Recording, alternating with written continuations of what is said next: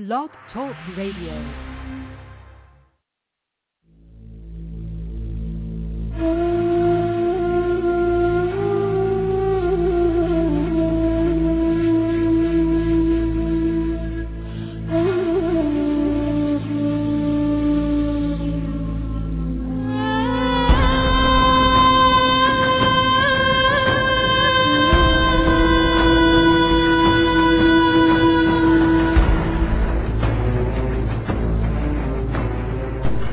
Planet X, Nibiru, megaquakes, nuclear war, martial law, New World Order, FEMA camps, guillotines, aliens, UFOs, fallen angels, Anunnaki.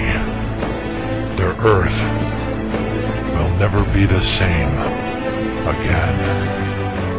And at that time Michael shall stand up, the great prince who stands watch over the sons of your people. And there shall be a time of trouble, such as never was since there was a nation, even to that time. And at that time your people shall be delivered, everyone who is found written in the book. And many of those who sleep in the dust of the earth shall awake, some to everlasting life, and some to shame and everlasting contempt.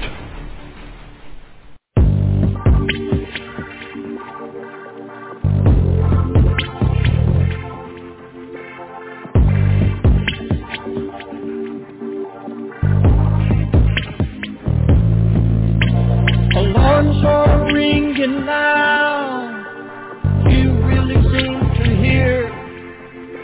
It's a minute before midnight. It's turning black. Can you hear me? Words from the Mount of Olives. The owls of Patmos too. Tell all about your future. Yeah, you're the ones he's speaking to. Only those with discernment, not blinded by this world, can see what is the obvious. Hurtling toward the final hour. Oh, can you hear his call? He's reaching out to you. Come while there's still time. The door is closing up.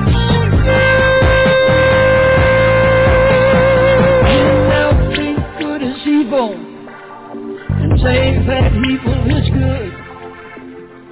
Every man does what he thinks is right. In his own eyes, ignore the truth. Leaders talk about nuclear war. It's now just a push away. Judgment is about to fall on man. Only the just will stand the day.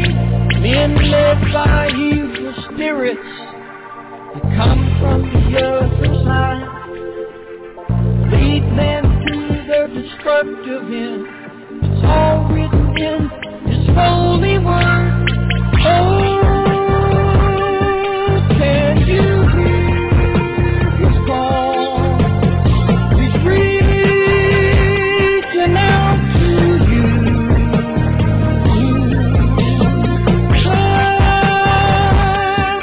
While there's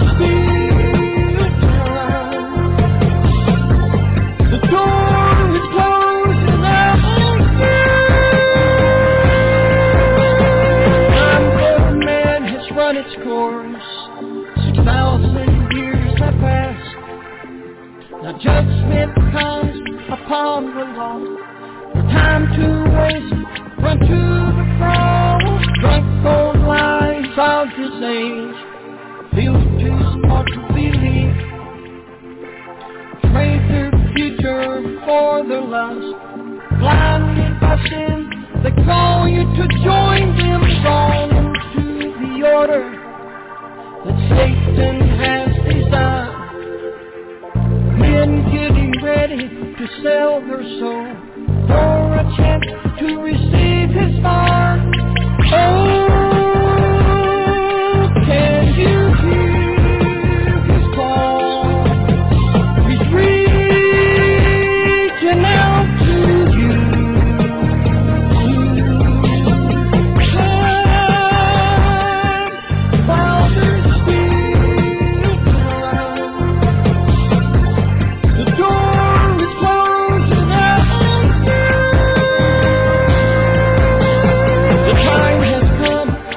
and you must choose. Will it be eternal life, or will you choose to lose your soul as you disappear into the midnight?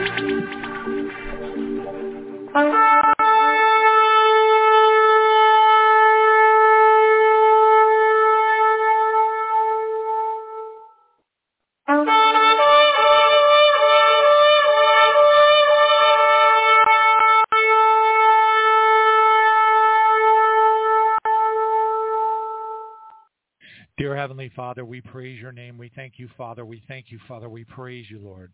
Father, teach us to trust you. Teach us to let go. Teach us that when we pray and say that we surrender ourselves into your hands, do with us what you will, whatever you may do, we thank you and we praise you because we love you. Make that become a reality in our lives, Father, more than anything, because we're coming upon a time where that innate trust, that trust that's embedded into the very soul of our being, becomes a reality. It's not just something that we believe, but it's something that we know, it's something we feel, and it's a behavior that becomes integrated into our very, the essence of our existence.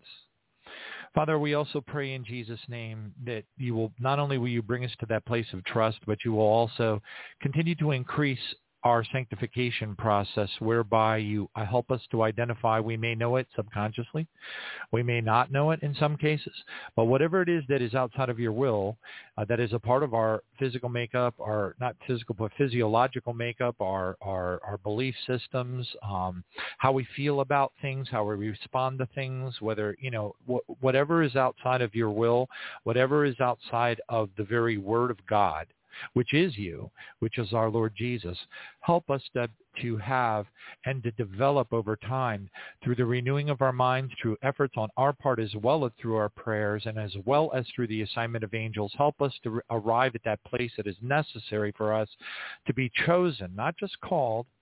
Many are called and few are chosen, but to be absolutely, beyond any shadow of a doubt, absolutely chosen, Father God. We don't want to miss the barley harvest. Father, we just want to thank you and praise you for the 2011 article that I wrote that had, at the time I wrote it, I had no idea. I even used a question mark in the, I believe I used a question mark in the title, but I'm not sure. I called it the Multi-Phased Rescue Mission, about Luke 12, 35, 36, 37. Father, we just want to praise you for all of the believers. It's not a humongous number, but it's an ever-increasing number of believers. And we thank you for the guest from Australia. We pray in Jesus' name that there will be no hindrances for that guest to join us, to be able to confirm that there is, in fact, 3 raptures, a barley harvest, a wheat harvest, and a grape harvest that happens in Revelation 14, which is the tribulation saints that have the seal on their head and don't get stung by the locusts.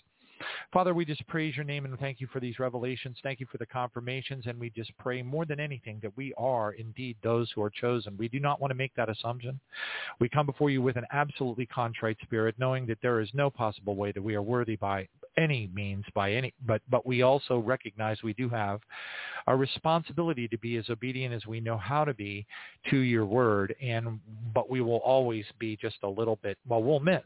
As Isaiah, I am undone, as the coals were touched to his lips.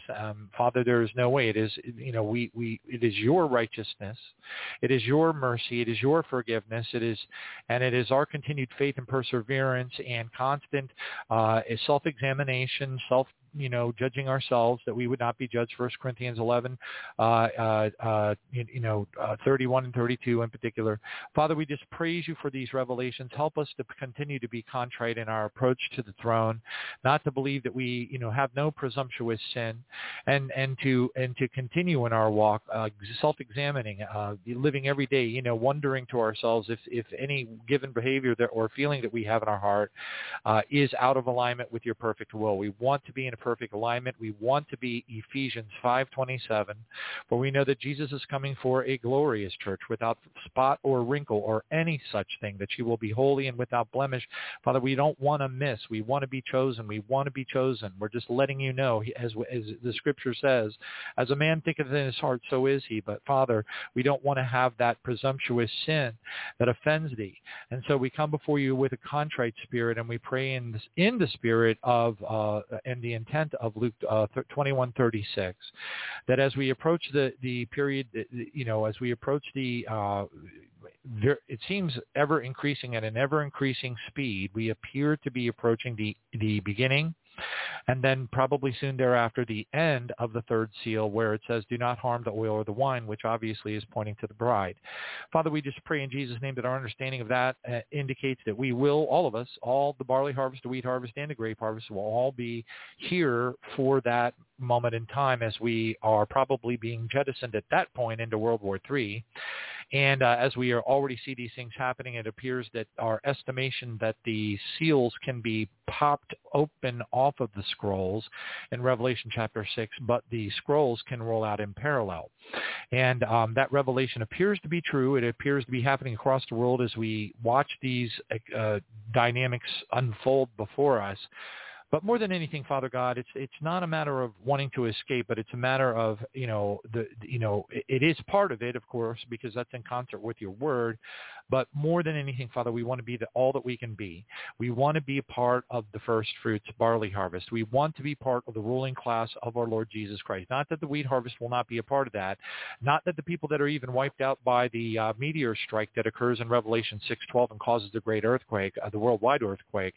Father, it's not that the people that, if they're practicing holiness and righteousness and where they ought to be in their walk with you, with our Lord, you, Lord Jesus, as our first love, then they too would be part of that grand, that ruling class with Jesus, and we all want to be a part of that. Father, whichever it is you've chosen us to be a part of, but we are going to come before you and we're going to ask, you, and please, in Jesus' name, having been awake and aware of all of the things that have been happening across the world, having been privy and given so many mysteries in the Bible about the first watch, the second watch, and the third watch, and knowing about these things makes us even more hungry, panting as the deer, for the opportunity that has been laid before us, because we wouldn't even be aware of the opportunity if you hadn't showed it to us, and how desperately we want to be a part of that. And we just praise you for helping us along that way. We are imperfect. We shall remain imperfect, but we are not going to be bashful about asking for your help. We beseech you, Father, in the name of Jesus. I see the changes that I've been struggling for over the last 3 years. I see major changes in the last couple of weeks, but I'm still not going to be, I'll never claim that I'm there. I know that we always are going to be in a position of weakness, and temptation will always be, and when we really, truly realize what holiness and true righteousness through you, Father God, means, we recognize that bar is raised very, very high, and that it is only through our continuous confession, our continuous humility before you, renting our robes as the tax collector in the Pharisees parable, and understanding that is what cues us up. It makes us eligible to be chosen as part of your bride, part of the ruling class, part of the first fruits. And we pray in Jesus' name that we all, every single listener of this program, makes it. Thank you, Jesus, every single one, because we're all imperfect. And I believe in my heart that we're all eligible, and it's just that our hearts have to be right and our practices have to be right. He who practices righteousness is righteous just as he, Jesus, is righteous, 1 John 3:7. And he who sins willfully and habitually sins so because of the devil and the devil's influence. It doesn't mean you belong to the devil. It just means that and we know these things. And Father, we just praise you for the epiphany that is associated with these understandings, because they do motivate us, they help us, they help us understand that it is not just some miraculous angelic event that is going to happen in our lives. It's going to change us and make us chosen, but it is an effort that's required on our part, which is reflective of the words that are in your scripture. May we spend more time in it every single day, myself included, and we just thank you for this, all the things that are happening across the world. Finally, after 10 years of seeing it wax and wane and wondering if we're going to really go into the end times, now we know. Now we know. We see all the things that Jesus warned about in the Olivet Discourse becoming more than just a reality. It is really happening. It's bigger than just a reality that we glean off of a television or a news report, but it is becoming a reality in each of our lives for those of us who are aware. And we just thank you for that. We give you all the praise. And now to him our Lord Jesus, who is able to keep us from stumbling and present us faultless before the presence of your glory, Father God, with exceeding joy. And we all want to be there. And to you, Father, our Savior, who alone is wise, be glory, majesty, dominion, and power, both now and forever. Hallelujah. Amen.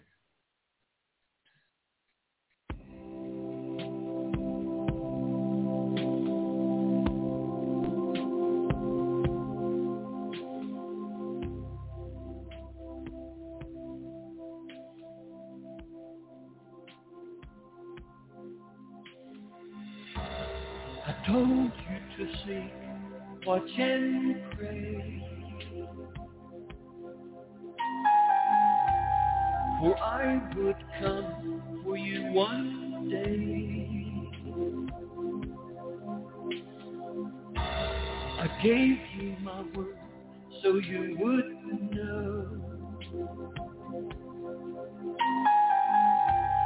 the time I'd come and take you home. It's time for you to look around. The signs I gave are coming down. Don't be caught asleep and blind.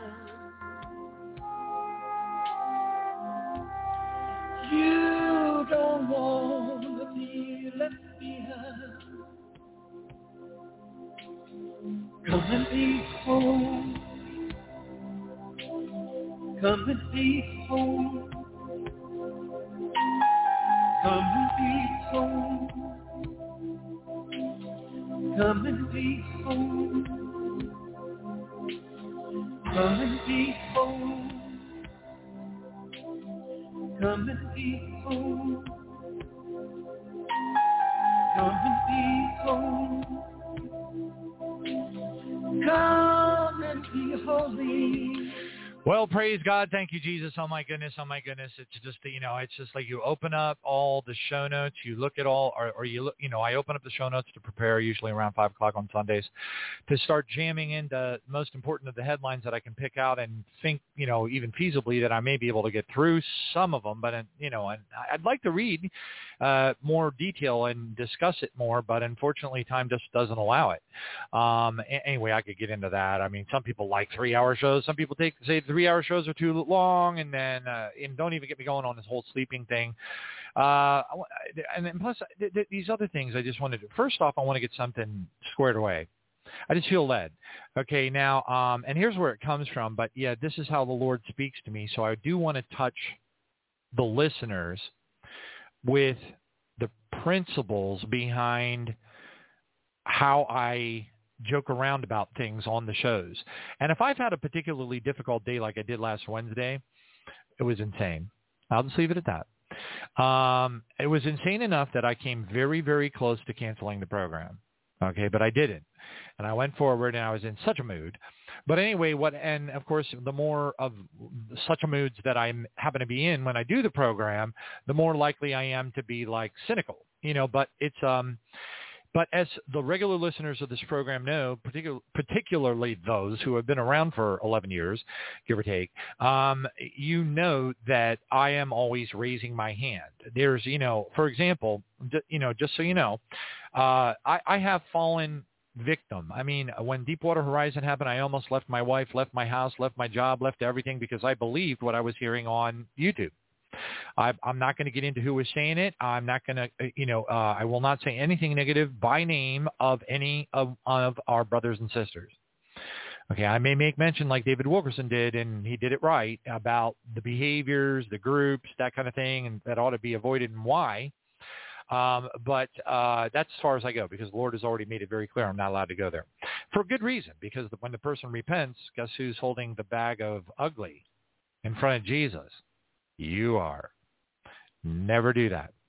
And of course, well, anyway, I could preach it for Proverbs 6:16, 17, 18. It's all there, and it's all over the Bible.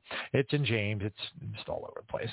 All right, but anyway, I wanted to so I got this email, and this is what triggered this. I got to talk really fast because I got a gazillion things I want to try to get out before we bring on Sister Paige Coffey, which, by the way, I have heard is an absolutely amazing testimony. Praise God, and we're very, very blessed to have her. But she's not used to the program. We haven't had a pre-show conversation, so she's going to be dialing in at precisely on the top of the hour at 8 o'clock Eastern time and expecting to come online immediately.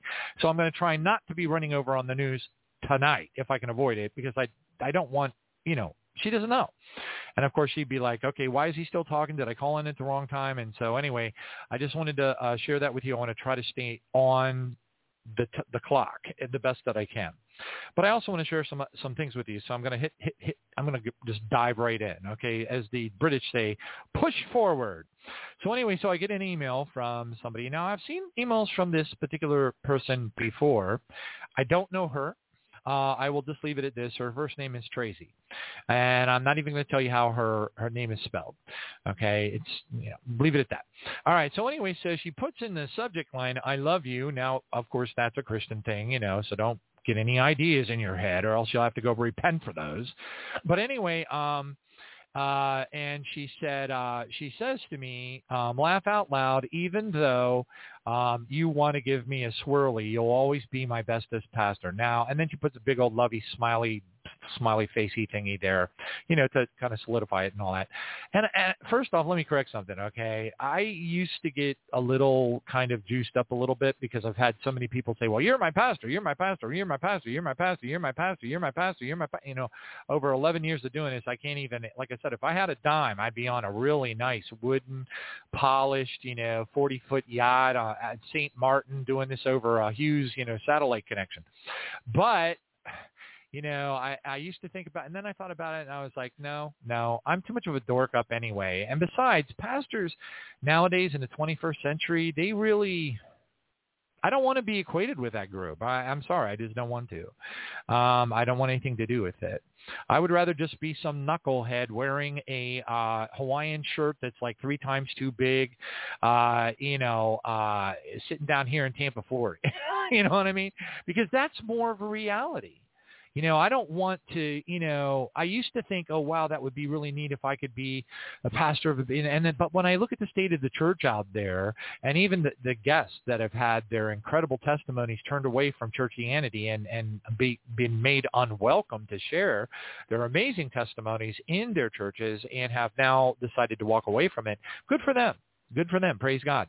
Because until you walk away from the prison that you're kept in churchianity, until you break free of those pews and get that glue off your hiney cheeks, you are going to be stuck. If they're at rung number 4 on a 10-rung ladder, guess what? That's where you're going to be when Jesus comes. And your thoughts and your way you feel and what's in your side of your heart, you may have been never taught properly. And if you weren't, well, you're not going to qualify for the barley harvest. So, and then you got to go through a lot of ugly that the barley first fruits doesn't have to. And that's, but we also have to be productive, and yes, prayer is arguably one of the most powerful ministries that you can be a shut-in. You can be in a wheelchair. You could be in a hospice with, a limited amount of time on the earth, and you can still turn your life into a prayer ministry. And let me tell you something. I have testimonies of people that have been taken to heaven, and the angels that were given the tour just said, that God gave them that size of a mansion because of the way they prayed, not because that they were a pastor. So, again, the first will be last, the last will be first. Do not ever get that notion or let the devil think that you are unworthy, because that's a bunch of boulder dash. It's coming from the foul, stench-filled mouth of Satan himself, who we are in control of through the power of the Almighty Father God, and we resist the devil, he flees, and we command the demons into the pit, and we declare the fire of God to burn him into screaming agony. End of story. John 14:12, 13, and 14 says, and greater things than these will we do, because our King has gone unto the Father. Hallelujah. And that time has come. When do you think it's going to happen? In the new millennium? Well, yeah, probably, but that ain't what it's talking about. It's talking about right now. All right, hallelujah, thank you, Jesus. So anyway, just make sure you make prayer a ministry for yourself, and God will love that. He will absolutely gush. All right, now, And also, for those of you, this is going to blow by you really, really fast, but I want you to hear it, so I'm going to give you like a mini trumpet fanfare thing here. Okay, that's enough. But anyway, so for those of you who have to fly, who are listening to this program, who have to fly for a living like I do, I know, gag me with a spoon, that kind of thing. So, but anyway, the world is returning back to the pre-pandemic bioweapon poisoning of mankind and the injection of AIDS into all the people that were taking the boosters and all that kind of stuff, and the slow motion kill cycle that's going to be occurring over the next year. I wonder how many people I work with that are going to actually survive. I don't know. I pray for a lot of them. But anyway, for those of you who have to fly, I took a chance on a new invention. I bought it from the United Kingdom, which is the only place you can get it. It shipped over to the United States pretty quick, which is rare.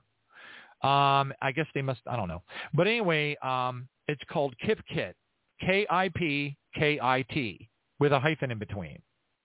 Kilowatt India Papa hyphen Kilowatt India Tango. KIP Kit. Guess what? It folds up real small, fits into your, padded leather brief, and you take it out, unfold it, put it around your neck, and it gives you a rest for your chin, and you can actually sleep sitting straight up. I know you don't believe me. I tried it on, and it works. And I'm psyched, because when you're 6'2" plus and you're pushing 300 pandemic pounds, because I got to get that weight off of me, come heck or high water. But anyway, it's an amazing thing. So I thought I would share it with the listeners of the program, because I know that there are those of you out there who do have to fly. And, oh my gosh, KIPKIT. I know. It's like, hey, send the check and money order to, no, for grant. I'm telling you because I love you. I do the show because I love you. And I'm going to explain that to you a little bit more right now. Okay, but also I'm going to share this way. Here's a goal I set for myself. Now, I don't know how long. Jesus will probably come before I'm able to actually do this. But I found I was watching this particular show. It was a TV show. And on the TV show, they had this scene where this guy who was, probably in his early 50s or whatever, was out doing, early morning calisthenics. And evidently back in this, I mentioned this on a prior show, in the 60s and the 70s, they had this song called Go Chicken Fat Go. That was the name of it. Go you chicken fat go. It's kind of like a march, Well, it turns out that there's some, I don't know what you want to call it, but college out there.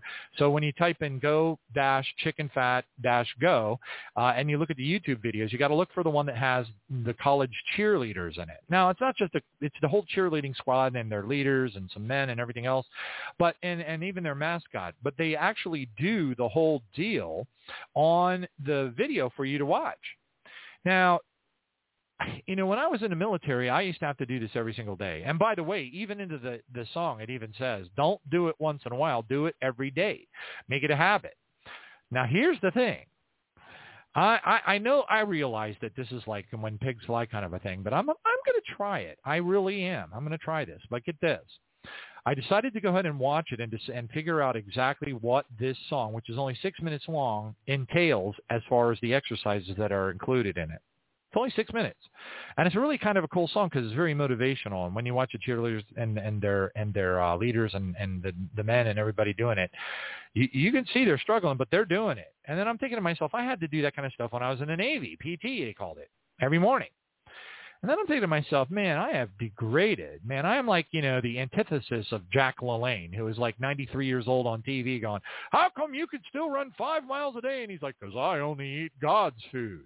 And I'm like, well, what am I eating then? Atkins is like Satan food or something? But anyway, so get this.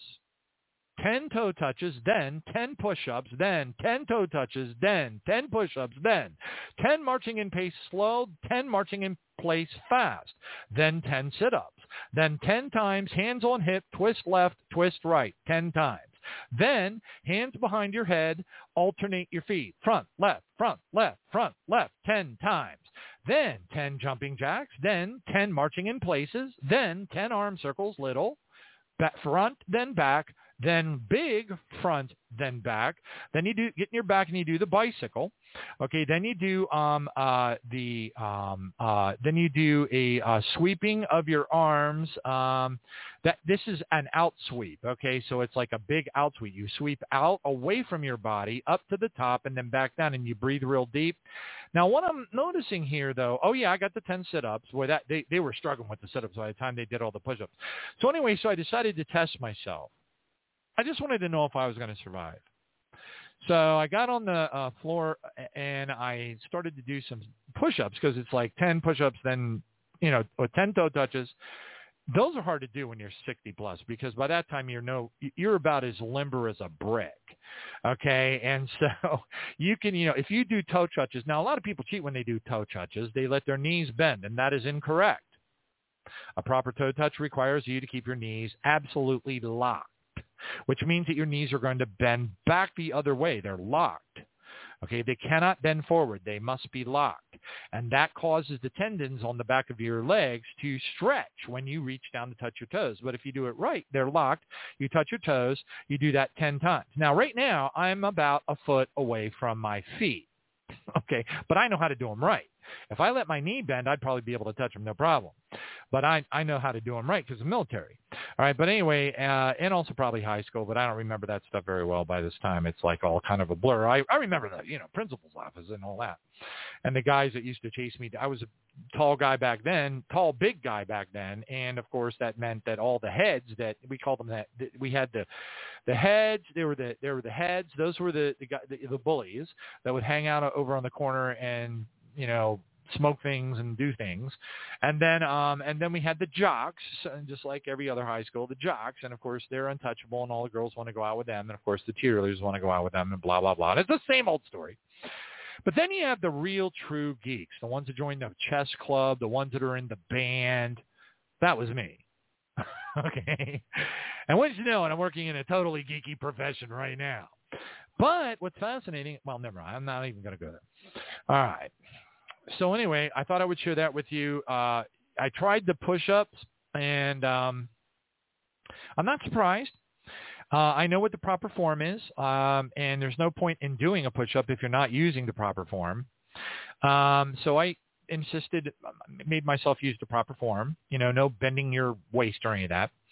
And I made it down exactly. I'm pretty sure I made it down 1 centimeter. So let's hear an enthusiastic applause for the Lord Jesus, because I made it 1 centimeter down. All right. Thank you, Jesus. Hallelujah. All right. So my next goal is to work my way up to 2 centimeters. All right, praise Jesus. And I've tried everything, folks. I've tried to schedule my workout at lunch. I've tried so hard. I blocked off my calendar, out of office. Nobody cares. And the worst thing is, if they schedule a meeting over the top of my lunch, which I've had senior managers go, don't let them do it. Don't let them do it. You got to work out. Don't let them do it. Don't let them do it. And I'm like, dude, you don't get it.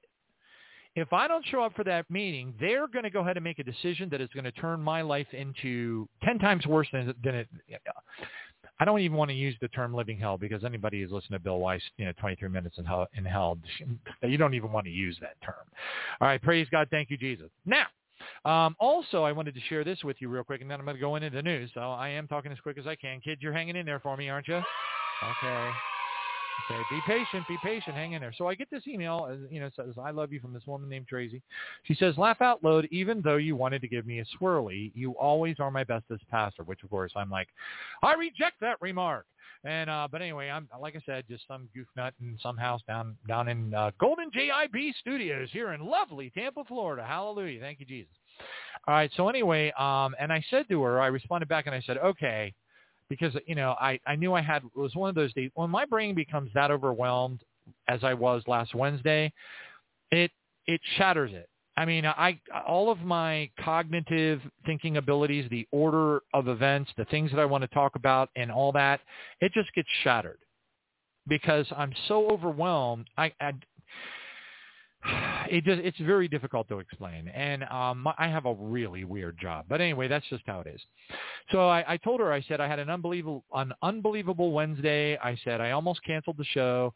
I had 5 multi-billion-dollar global companies dump on me all at the same time, which, by the way, is not an exaggeration at all. They're all household names. You probably have stuff in your house from each one of them.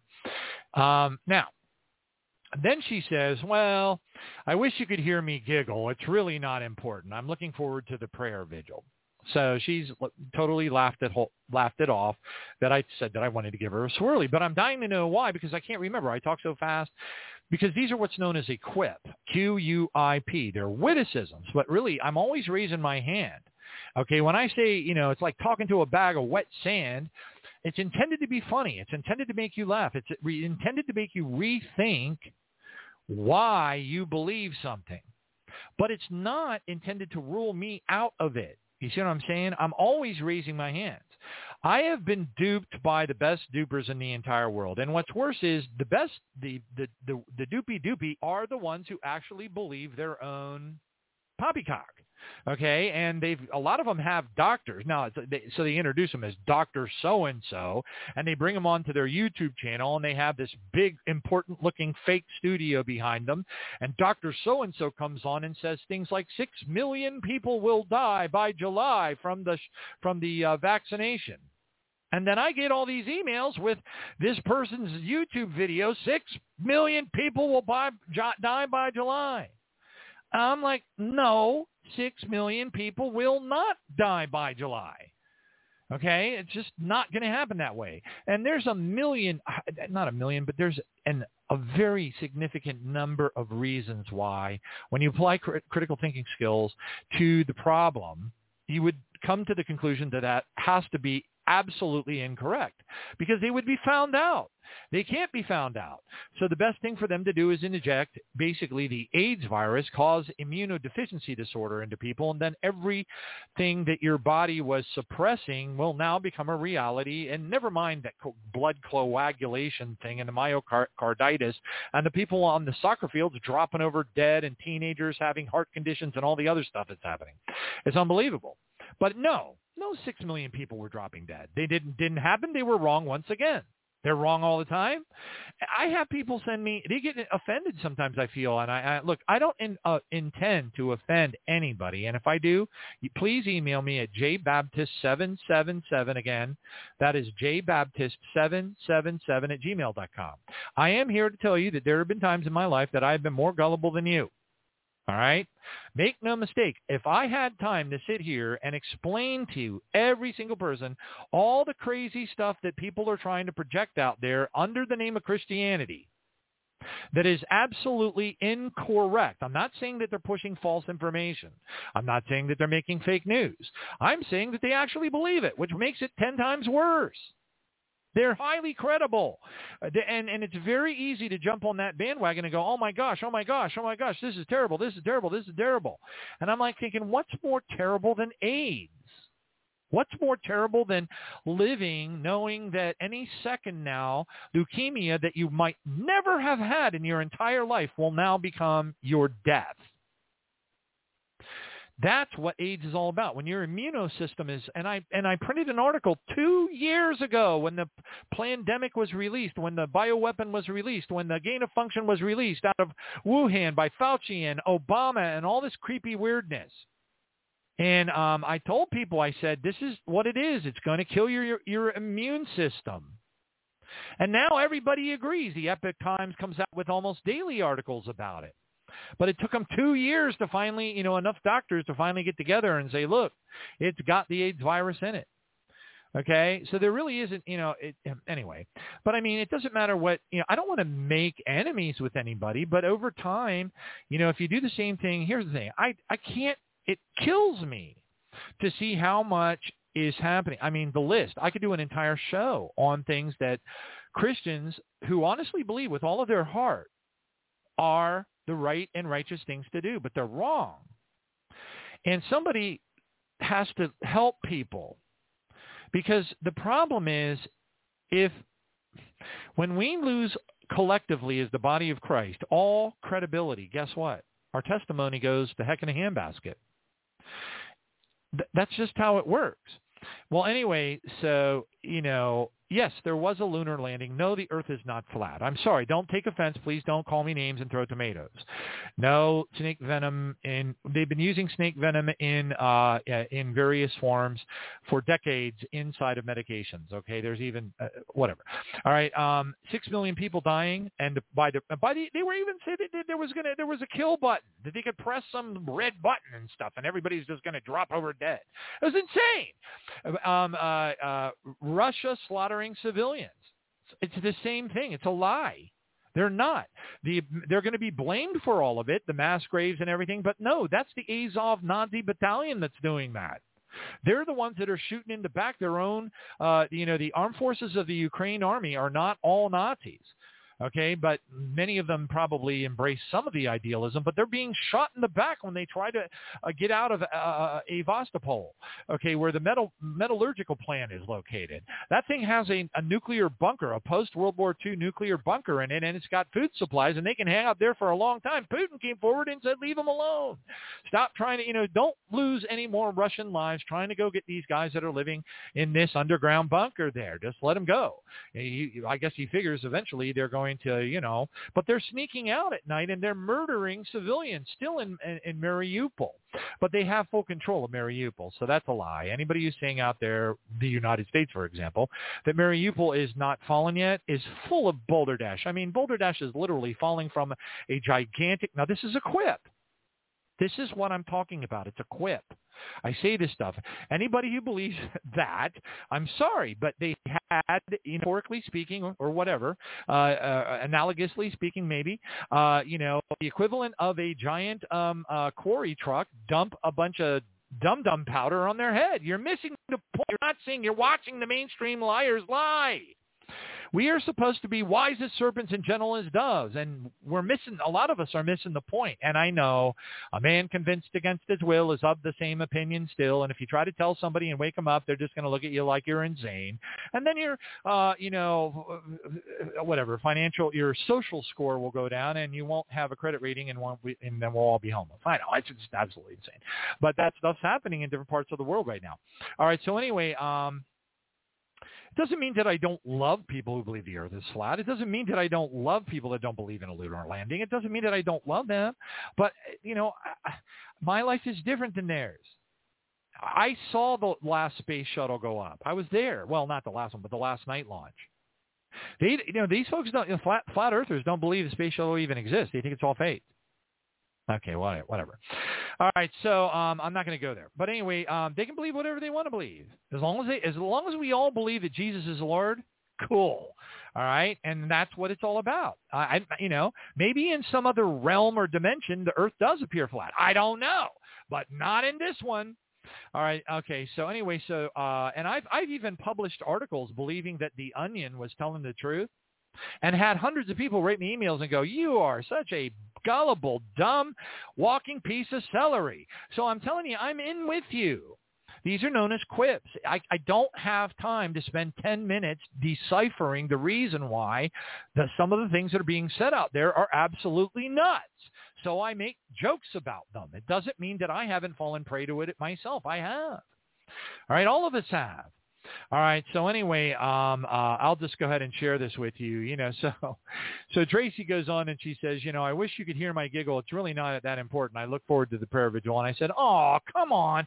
I'll tell you what. I'll trade you this hilarious, super funny video if you'll tell me what it was. And there was this particular video of this dog fighting with a cat and running around like a crazy dog. And this guy was like overlaying, freak me out language like the dog was saying, and it was just so funny. And I sent it to her as kind of like here's my gift to you if you'll tell me, because I wanted to know.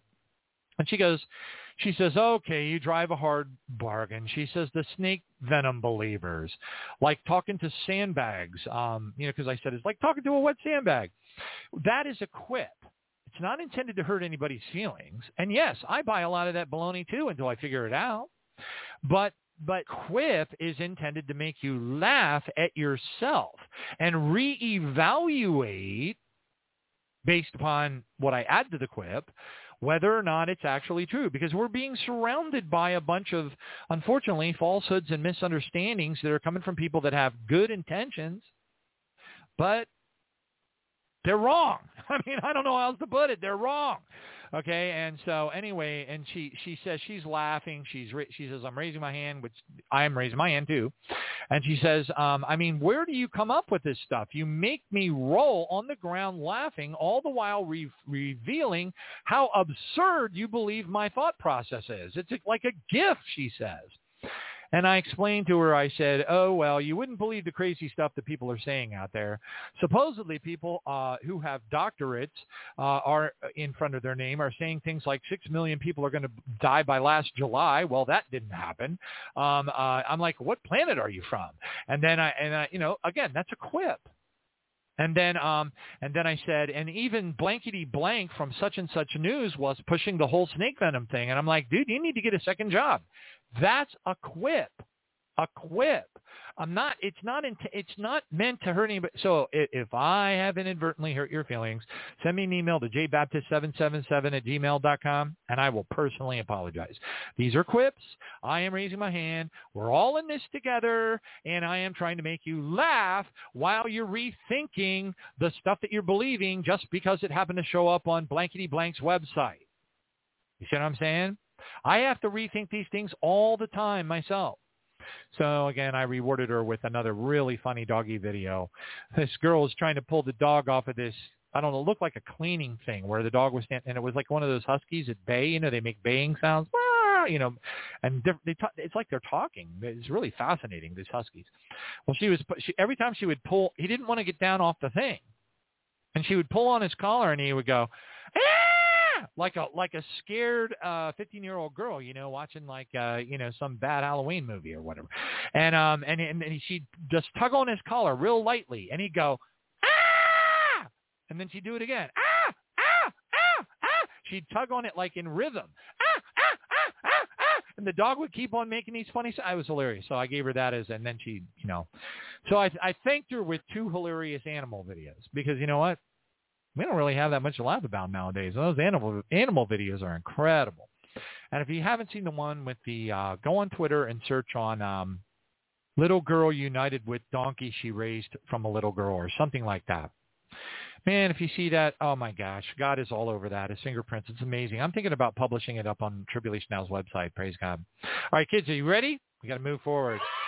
All right. I got to get up early, man. I don't have a choice. I got to do my elliptical stuff in the morning. I can't do it after work. I can't. I'm too beaten to death, and I got the radio show. I'm just too tired. Anyway, so it's got to be in the morning. So dun-da-da-dun-da-da. All right, kids, you ready? All right. Hallelujah. Like it says in Psalm 126:2, that our mouths were filled with laughter, and our tongues with singing. And they said amongst the nations, the Lord has done great things for them. Can we do it while all the bad things are happening across the earth? Well, we should be, shouldn't we? Hallelujah. Do we have joy? I was jumping for joy. Joy was hanging from the chandelier. Okay, kids, are you ready? Does February like March? No, but April may. Right, kids? April. Come on. Oh, goody. Oh, goody. We'll just go ahead and mark that one as check off the list. All right, kids, you ready? Kids, who tells the best egg jokes? Who tells the best egg jokes? Comedians.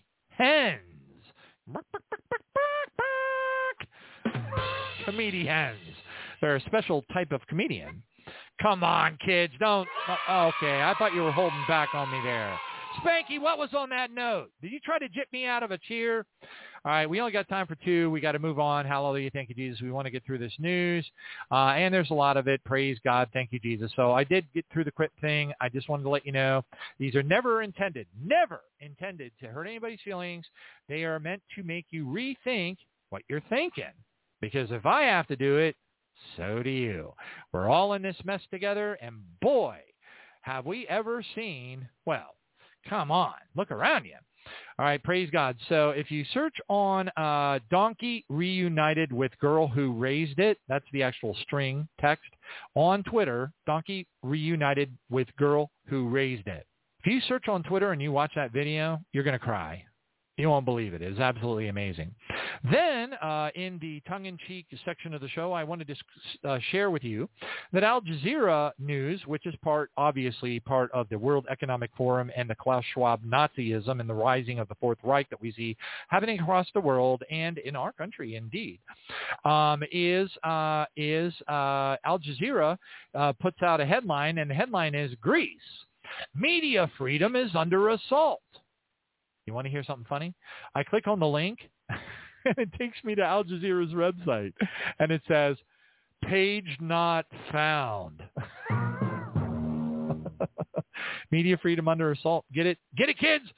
Media freedom under assault. And then I go to it, and it's like, page not found.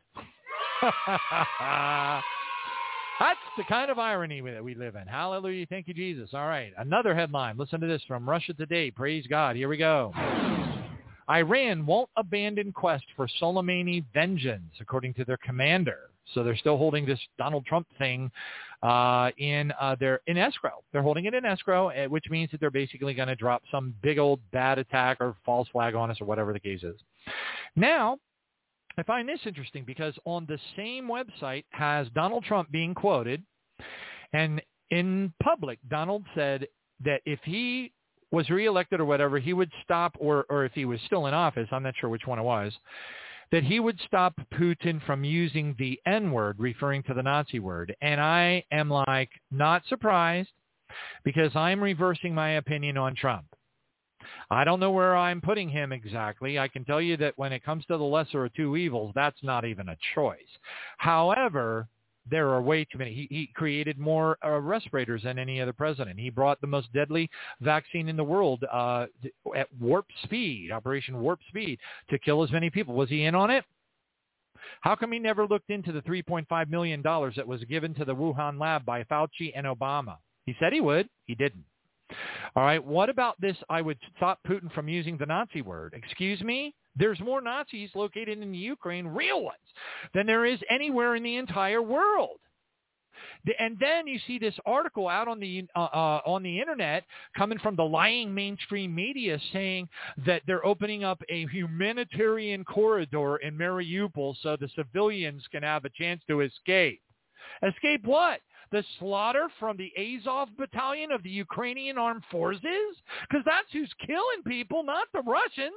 As a matter of fact, no one is going to use, in Mariupol, there won't be one person, except unless it's a total setup, that's even going to use any kind of humanitarian corridor, because they are Russian-speaking Ukrainians. And they've been getting slaughtered, men, women, and children. I've seen the photographs of the dead babies.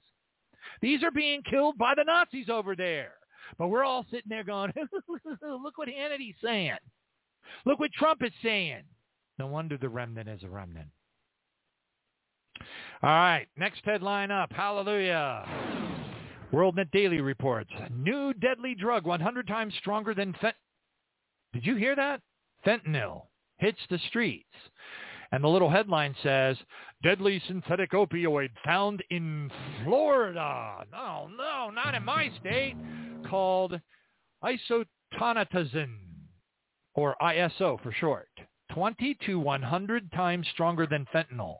I believe if you even look at one of the drug dealers peddling it, you drop over dead.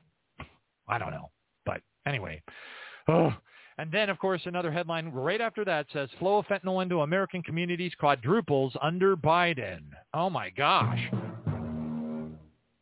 Right? All right, praise God. And then another headline.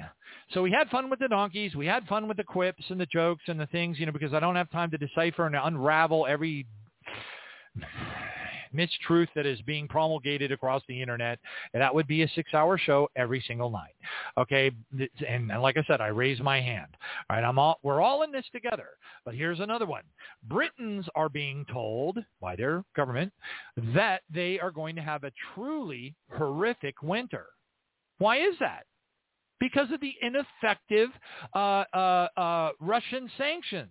The entities, the tears that it's instituted the Russian sanctions, know exactly what they're doing. They're tearing down and causing hyperinflation. They're bringing us into the realization of the third seal. These things are in the Holy Bible, and they know doggone well what they're doing.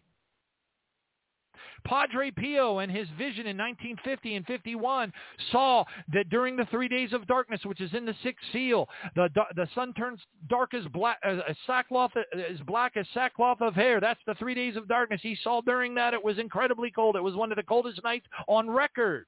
These things are starting to happen now. Oh, man.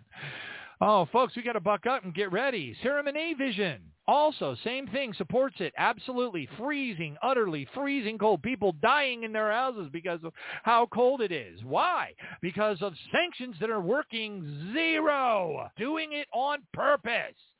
Hallelujah. Thank you, Jesus. Next one up. Macron, Schultz warn Europe may face consequences of the gas embargo from Russia because there's no way they're going to use rubles.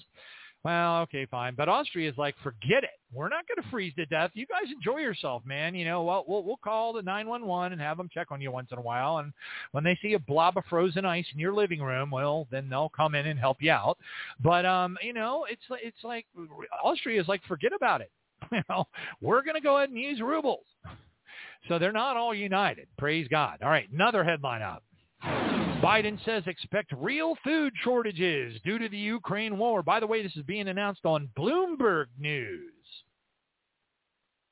That says a lot in and of itself.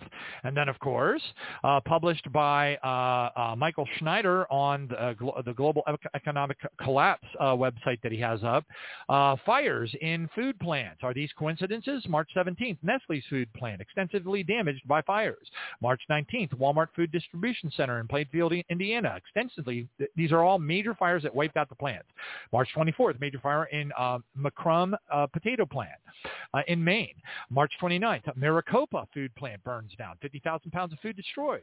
March 31st, Rio fresh onion factory damaged by fire in San Juan, Texas. April 13th, fire destroys East Conway beef and pork meat market in Conway, New Hampshire. April 13th, plane crashes into Idaho potato and food processing plant.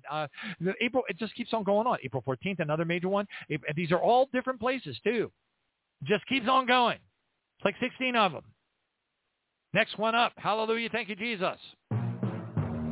Parts of the world are heading toward an insect apocalypse, this particular report says. Now, this one isn't like, you know, all the locusts and stuff that were flying all over the Middle East and all the weird bug situations that we've been reporting for the last 10 years on this program.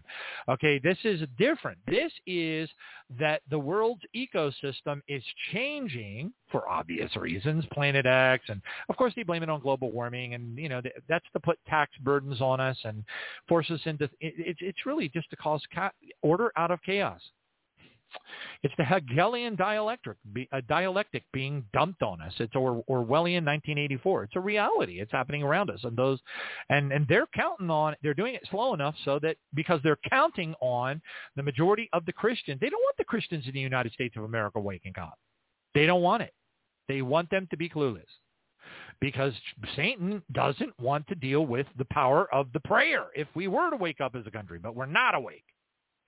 Few of us are. The people in the other countries, on the other hand, are infinitely more awake. I know, because I travel internationally and I have conversations, and they're like, hey, you really know this and you're from America? They're like blown away.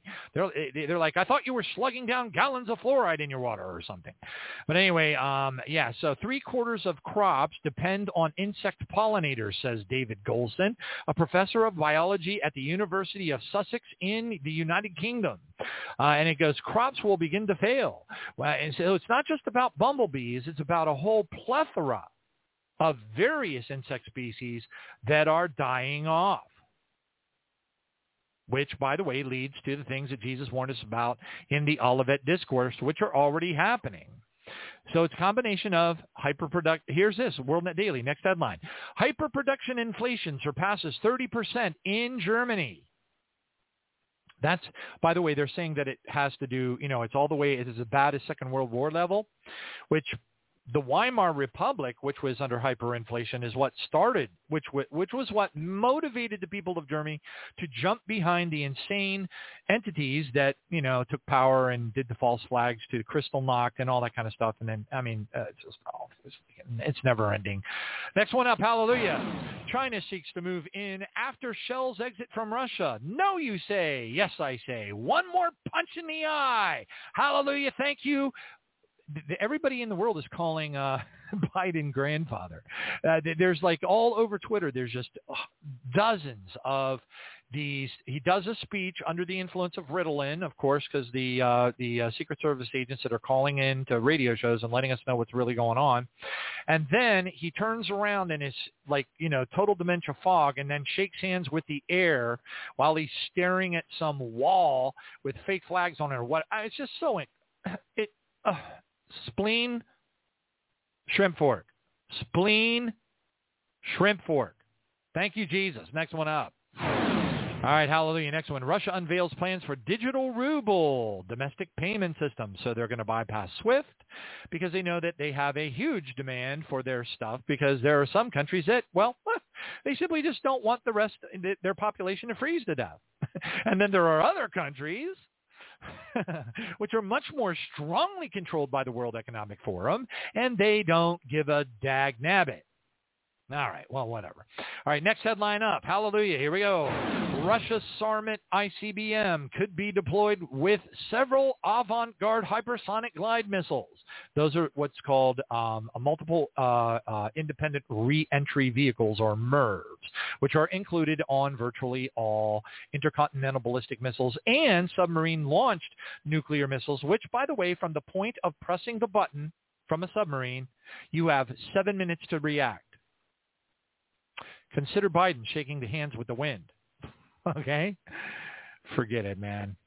Revelation 18 will become a reality so quickly that, and whoever survives, I feel sorry for him. And I know that I believe with all of my heart, that providing that you're not cast into the great tribulation, Revelation 2:22, which would make you a tribulation saint. But if you are cast into the great tribulation and you do survive the wiping out of Babylon the Great, the United States of America, thank you, Henry Gruver, Dimitri Duneman, and A. Allen, hallelujah, we know. But get this. How about a multiple independent reentry vehicle that is nuclear but also hypersonic? Whoa. That means he can't shoot them down. So even if Biden had some guy from the chief of Joint Chiefs of Staff, jacked up on 50 pots of coffee, standing there at the ready, and he's got 7 minutes to do it, even if he pressed the strategic response anti-missile systems, it wouldn't matter. You can't hit the hypersonic multiple independent reentry vehicles. Okay. International Monetary Fund warns of civil unrest amidst a global food crisis. And by the way, the World Bank and the International Monetary Fund, okay, are run from these entities, the Global Satanic Crime Syndicate. And I am here to tell you, they are totally in bed with the World Economic Forum, Klaus Schwab, the chief Nazi, and the rise of the Fourth Reich, which is all happening right now. Okay, it's all happening before our eyes, but people are missing it, and we can keep on trying, but just remember prayer. Don't be discouraged, and always praise God no matter what. But never say anything discouraging, because you cancel out your prayer and you limit God. Psalm 78:41, and again they tempted God and limited the Holy One of Israel. Don't limit God. Just praise. Praise, praise, praise, praise, praise, praise, praise. Thank you, Jesus, for honoring Mark 11:23. Thank you, Jesus, for honoring John 14:12, 13, and 14. Thank you, Jesus, that you will answer my prayer. Discourage. Pray, and then pray a whole lot more. Glory be to God. Next headline up. Participants of Moderna's mRNA booster shot clinical trials keep on dying, according to this report. And it's a 53-page report that they pulled down, and they've got lists and lists and lists of people that are dropping like flies. Again, that's why Bruce Willis cannot any longer remember scripts. He's a side effect in the VAERS database. Next one up. Italy creates new social credit app to reward citizens for virtuous behavior. Hey, you believe the narrative. You don't look at any pictures. You don't question anything that's being said. You're just wearing 50 masks. You've got them strapped over one another, and you're just, you're okay with it all. You're on your 5th booster shot. You're feeling pretty terrible. You now have kidney disease, leukemia, and Parkinson's, but that's okay. You have a high social credit score. Hallelujah. another headline. And to Paige, we're going to be bringing you on in a split second. Just a couple more. Wuhan lab allowed to destroy secret files under its partnership with the United States National Lab. How about that? And I could go into the Galveston National Laboratory and the United States National Laboratory, and they've done some really good homework. This is from a website, by the way, called Great Game India, I believe it is. And these guys do a really good job. I have not yet found one thing that I've been able to disprove that they have claimed is true. I haven't been able to find a flaw. And they go pretty far out on a limb, too. All right, next one up. Hallelujah. Putin's Parkinson's disease rumors, or whatever. Some people say he has cancer. Some people say he's Parkinson's disease. He's holding onto the table. He's tapping his foot during interviews. He's not looking very well, that kind of thing. My friend Tatiana, who has, her mother living in Odessa, says that that's a bunch of baloney, Boulder Dash, or whatever. You know what? There sure is a lot of chatter about it. I don't know. But he's getting up there in age. I think he's approaching 80 now, or you know what I mean? And so, anyway, just wanted to bring that to you, whether you feel led to pray for him, or not. Sometimes we pray for the lesser of two evils. And boy, in this world, that's really a dorked up problem, isn't it? Hallelujah. Thank you, Jesus. Next one up. Mariupol is liberated. Some Ukrainian radicals remain besieged in the Azovstal plant. Shoigu tells Putin. Shoigu is the Ministry of Defense leader for the Russian armed forces, and And basically Putin said, look, don't let any more Russian lives be killed. These guys are buried in it's an underground military base. It was built to withstand direct nuclear strikes, and they're hiding down there and probably have huge food supplies. So that's probably going to drag on, but they've got, nobody's going to leave out. No one's leaving Mariupol. If you are watching the right stuff, if you are paying attention to the Telegram channels, you will see hundreds and hundreds and hundreds and hundreds and hundreds and hundreds of Mariupol residents running after the Russian armed forces tanks, handing them flowers. It looks like the liberation of France at the end of World War II. It's amazing. Here, they're even saying Russian airplanes are to fly without American GPS due to the increased jamming that they're doing. They're trying to kill people. But no, if you know the whole story, folks, the slaughters, the missiles, it's all false flags. But, let's all watch Hannity. How about it? All right, next one up. Humans may be all over the universe, says scientist. And I'm like, yeah, but they're not from the Adamic bloodline, I wouldn't think. But, well, I'm not. Maybe the jury's out on that one. Hallelujah, thank you, Jesus. I always keep an open mind, because everything that's in the Bible is true. But not everything that's true is in the Bible. We know that because the Holy Bible mentions 22 books in the Bible, and it also explicitly mentions the Book of Jubilees, which is labeled as Apocrypha. Ding, ding, ding. Wake-up call for everybody. Yellow vests gather for anti-government protests ahead of the French presidential election. I'll just give you the punchline, folks. Macron made it. Le Pen was voted out, but boy, talk about picking the worst, it's lesser of two evils. And I'm like, how is Macron and his Illuminati affiliations with the World Economic Forum, the lesser of two evils? And then they're fighting over the mask mandates. Biden comes out, and it's just absolute, total, it's enough to just, and there's other headlines too, but you know what, I'm not going to keep Sister Paige waiting any longer, because you know what, we could talk about the insanity that's going on around the world, and there's no end to it. There's no end to it. And so we'll just keep on trudging along and waiting for that barley harvest, that first fruits harvest, hallelujah, and pray that we are found worthy to escape all these things that are about to come upon the earth and stand before the Son of Man. Praise Jesus. All right, and on that note, let's go ahead and bring on Sister Paige. This is going to be awesome. Hallelujah. Here we go.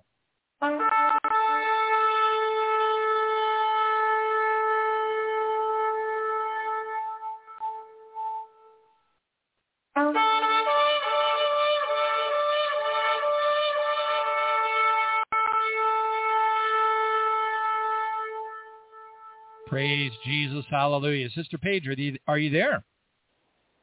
I am here. Hello, Johnny. How are you?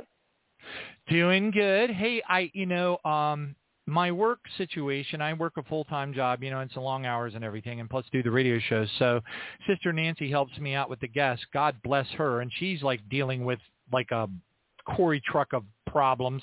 So anyway, I just wanted to apologize, but I'll let you know now. The way that we typically work here is kind of like an electronic ecclesia in the sense that we treat it like a church.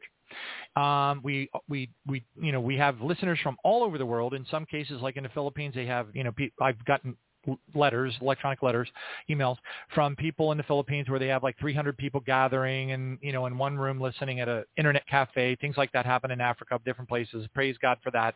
But anyway, I will grab my virtual folding chair now, just like if you're in a church, and I'm going to fold it. It's just virtual. So hold on a second. Let me fold it right now.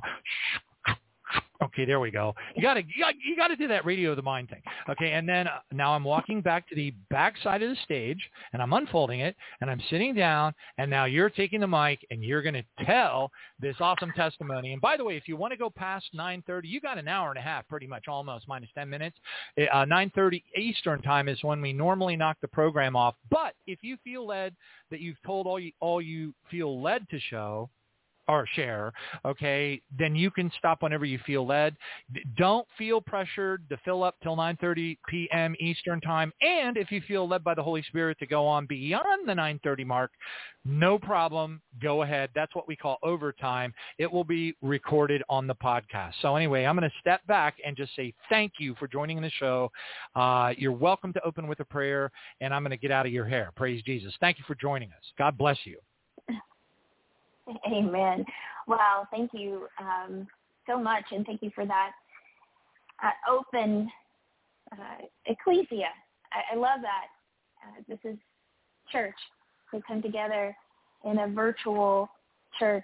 I really like that analogy, and I appreciate you inviting me on the show, and I appreciate this opportunity to share this wonderful testimony. I'm so humbled that the Lord has given me a platform in any way to share this message and to share what happened. It was actually many years ago. I don't know if you know that or not, but the actual experience happened in 2002. It was about a week and a half. And the 700 Club interviewed me in 2012. As a matter of fact, the testimony aired the day after Hurricane Sandy. There's so much to the story, but I'm just going to share in segments.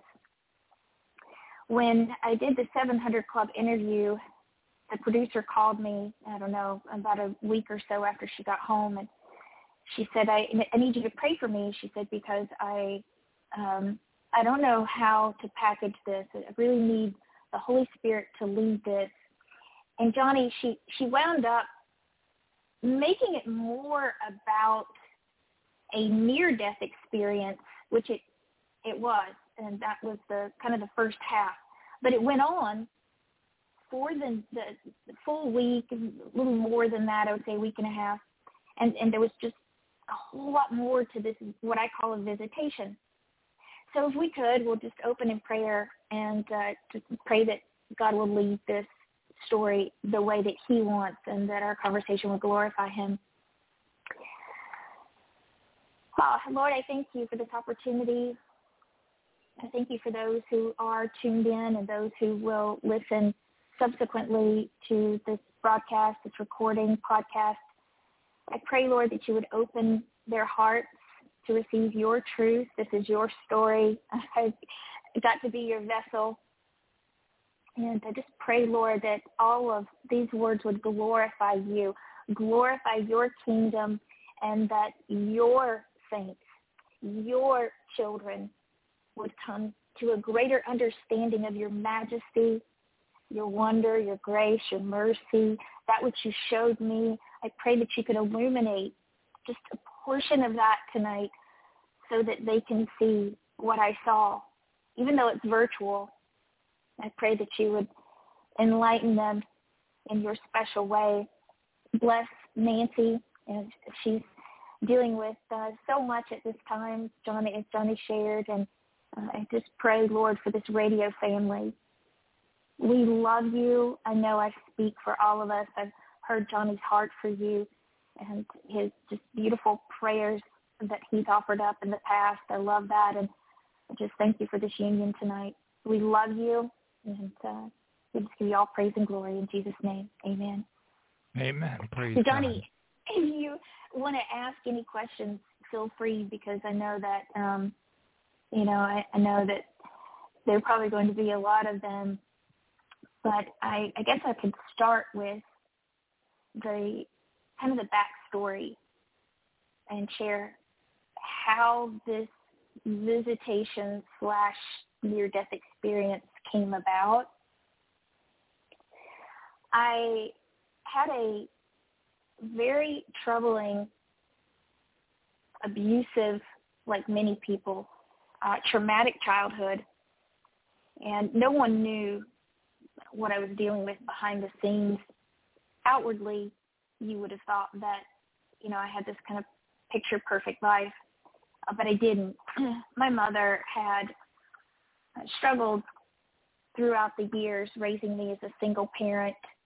She was married 6 times. She really thought that she was doing the right thing for us, and each one would fail. There were several abusers along the way, but the major crescendo that the enemy had been, I believe, grooming me toward was my 5th stepfather. She thought he was her soulmate, and we moved to a different town. And within a year or so, a dramatic shift occurred, and there was a path made. I was, 10 years old or so, and that path evolved in, a full relationship with my stepfather, a sexual relationship where I was like a mistress in our home.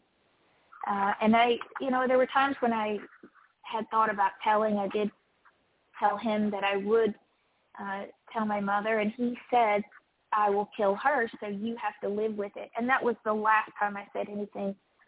I had a counselor ask me one time, why didn't you tell?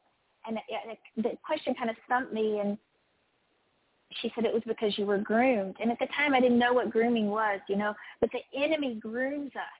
The Lord would later show me how and why that evolved in the way that it did. So I wound up, after graduating high school, getting out of that situation, but I went into a physically abusive relationship.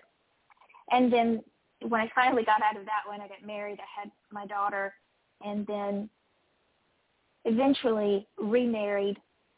And this gentleman introduced me to drugs. I was kind of naive in that area, not been a partier or a drinker or any of that.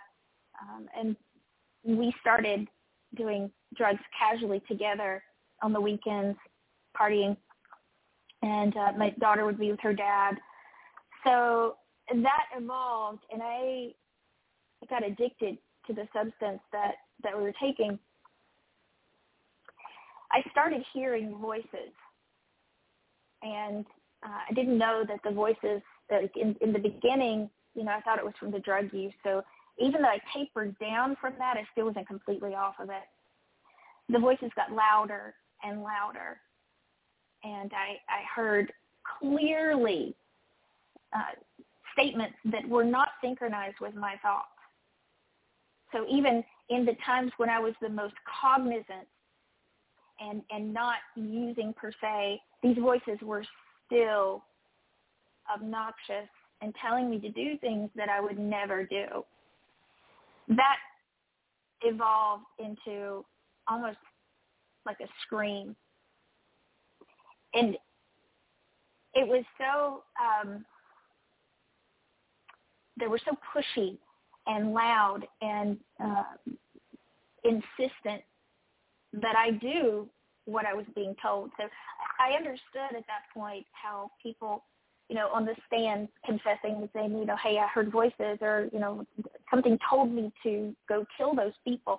I understand what those people may have been going through. Thankfully, I didn't act on it, because I would never hurt anyone, but I had to fight that off. And at the time, I didn't know the power of God. I didn't understand the power of that confession and turning about faith. I had been churched. I was raised in a Lutheran church, and then, the abuser that I was speaking of, he was a deacon in the church. He was in the choir. Everyone loved and respected him. So I still didn't understand how God could allow this evil to happen. I had that problem of evil thing in my mind. And I had tried going back to church. I tried to eradicate the voices by going back to church. But I was in a Baptist church where I just heard, the message of salvation on Sunday, and I knew what a rotten, horrible sinner I was at the time, but I just did not understand that there's this great spiritual warfare going on around me, and that I had the power in Christ to eliminate that which was screaming at me on a daily basis at that time. And I didn't know how to completely get off the drugs. It was just this battle. It was a battle. So I was awakened one night. It was about 2, 3 a.m., middle of the night, and I heard the most angelic, precious voice.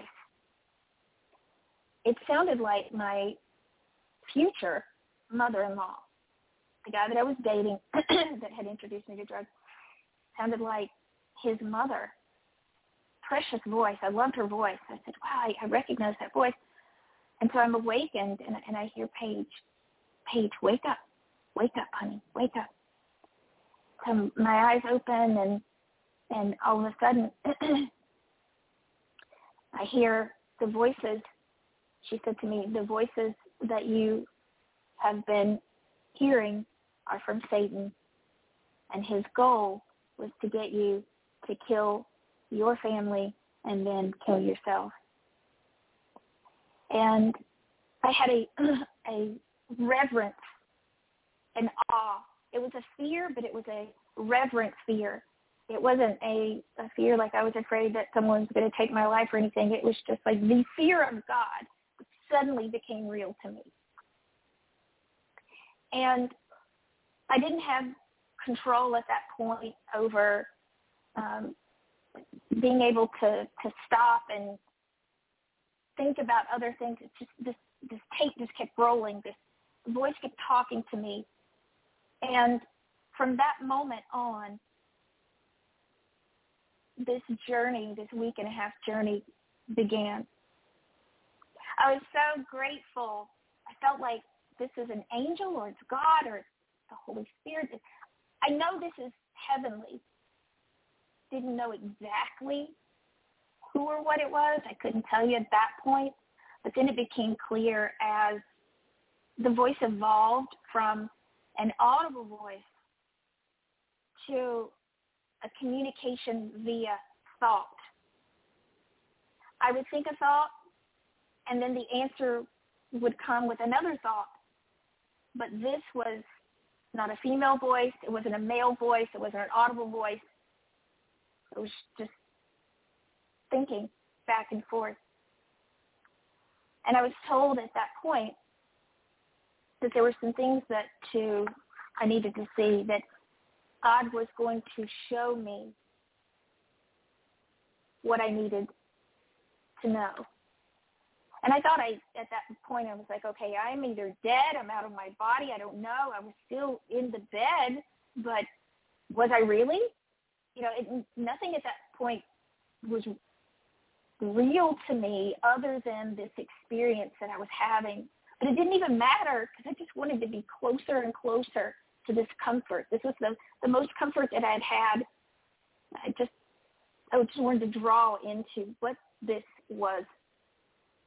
But then the scene shifted, and I was it was like a holding cell. I transitioned into a very dark place and realized that what I was being shown was not what I wanted to see.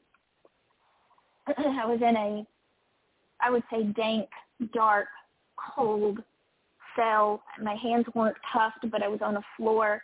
It was very small. And I could hear moans and cries. And it was like a transitionary place.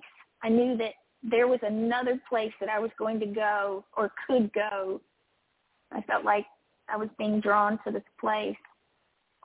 And suddenly, I started seeing visions. This is the point. The 700 Club did talk about visions, but this experience was not a vision. They said it was a vision, but this part was in particular. And there were visions during this experience, but not the entire thing. It was as real as us talking here now. But this part in particular, I did see visions. I started seeing my life flash before me. And the scenes that I saw were really moments I was embarrassed of. I spoke of the drug use. I saw the scenes, the party scenes that I'd participated in. I saw the sin that I had willingly participated in. I saw the times where I had an opportunity to turn away and I didn't. Moments of testing that I could have basically passed and, had temptations where I was shown the way out and I didn't take it. And I remember thinking, well, why me? Why are you showing me all this? Why is it so bad? Haven't I done anything good in my life?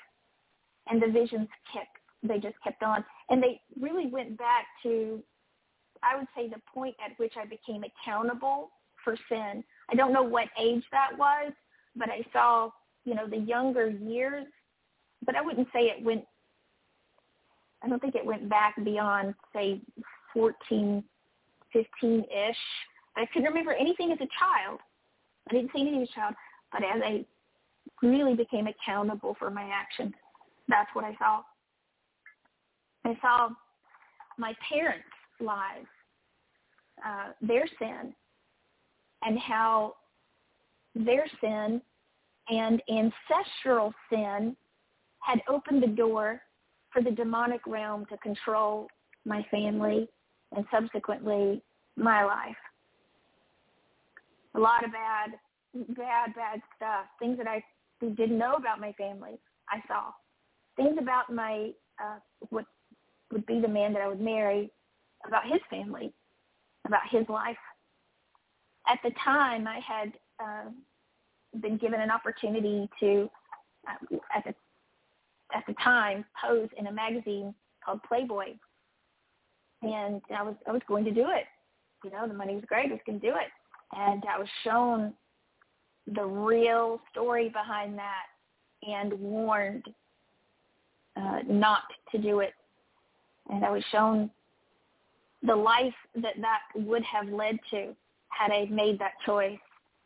I saw the choices that I had made, and if God didn't intervene in my life, had I died at that time, what would have happened? So as he showed me all of this bad, horrific stuff, I started hearing cries and moans greater. When we're told that there will be weeping and gnashing of teeth, that's real. It's a terror that is unexplainable. The good was so great I can't put it into words, and the bad was so bad it's hard to put it into words. To capture that in our English vocabulary.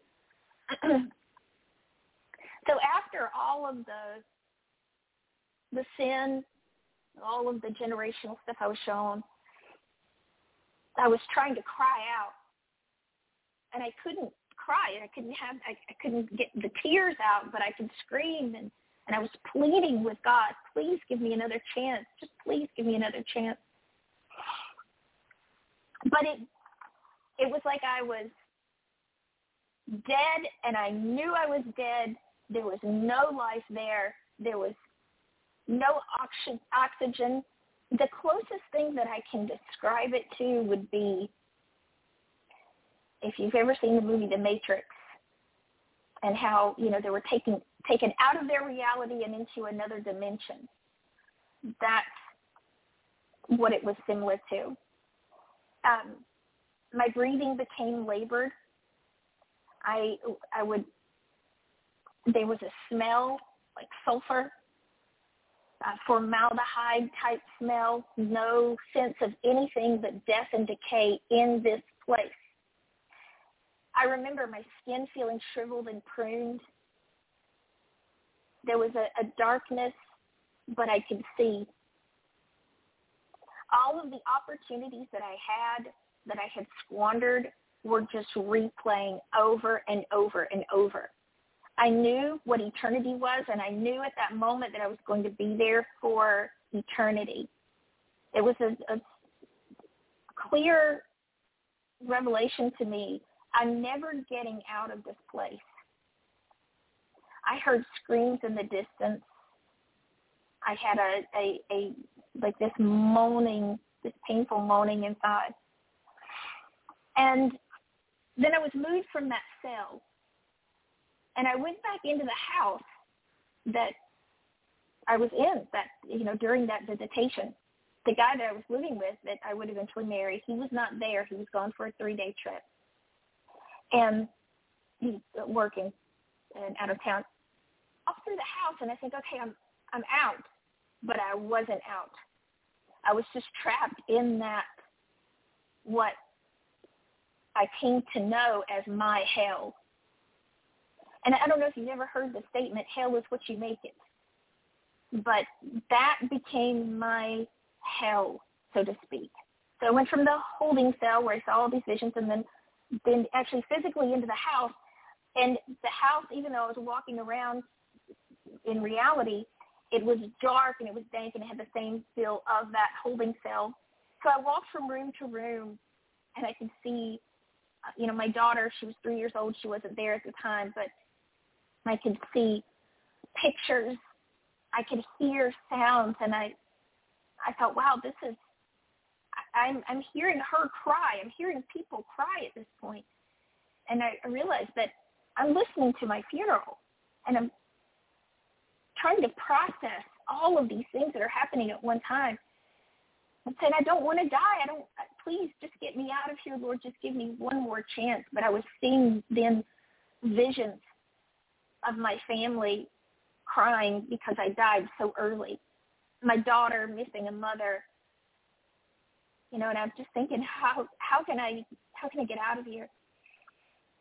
And I start walking around the house, and the realization of being there forever was all I could think about. And so I lay down on the couch, and I'm just feeling hollow, decayed, empty, and all of the visions of what I had just been shown were just being replayed over and over. And I closed my eyes, and I'm just begging God for another chance. And all of a sudden, I opened my eyes, and there were 2 men standing over me. Oh, let me back up. I want to tell you this, too. I feel it's important. There were demons in my hell. And one of them was you can follow me here, but the man that I would marry, that I was living with at the time, he wasn't there. But in this hell, he was one of the demons. Sitting on the couch, this is before I went and laid down, he was sitting on the couch, and every time I would walk over to him, he would stand up and he would start walking in circles crying, why did you leave us? Why did you leave us so soon? Why did you leave us? And I would try to talk to him, and every time I would talk to him, he would just do the same thing over and over, and he looked decayed and like just full of death. I would back up, and I would start to approach him again, and then I realized, okay, I don't know who he is or what he is, but this is like a demon. I cannot go over here anymore. So I went over to the television, and I tried to turn the television on. The television turned on, and I could only flip to 2 channels. One was preaching, And I didn't recognize the evangelist that was sharing the gospel on the television, but all I could hear was the message of the gospel over and over again. I turned to another channel, and the other channel was preaching. But it was a different message. It was like just the message of hope and the message of encouragement. It was one channel or the other. So I turned it off because I knew I had missed it. I go to the door and try to open the door. And as soon as I open the door, I see this beautiful picture outside because we lived across the street from the lake and I could see the water, but I couldn't go out. I was shocked as soon as I started to exit the house. It was like an electric barrier. I could not walk to the other side of it. And so I closed the door. And after making those rounds a couple times, that's when I laid down on the couch.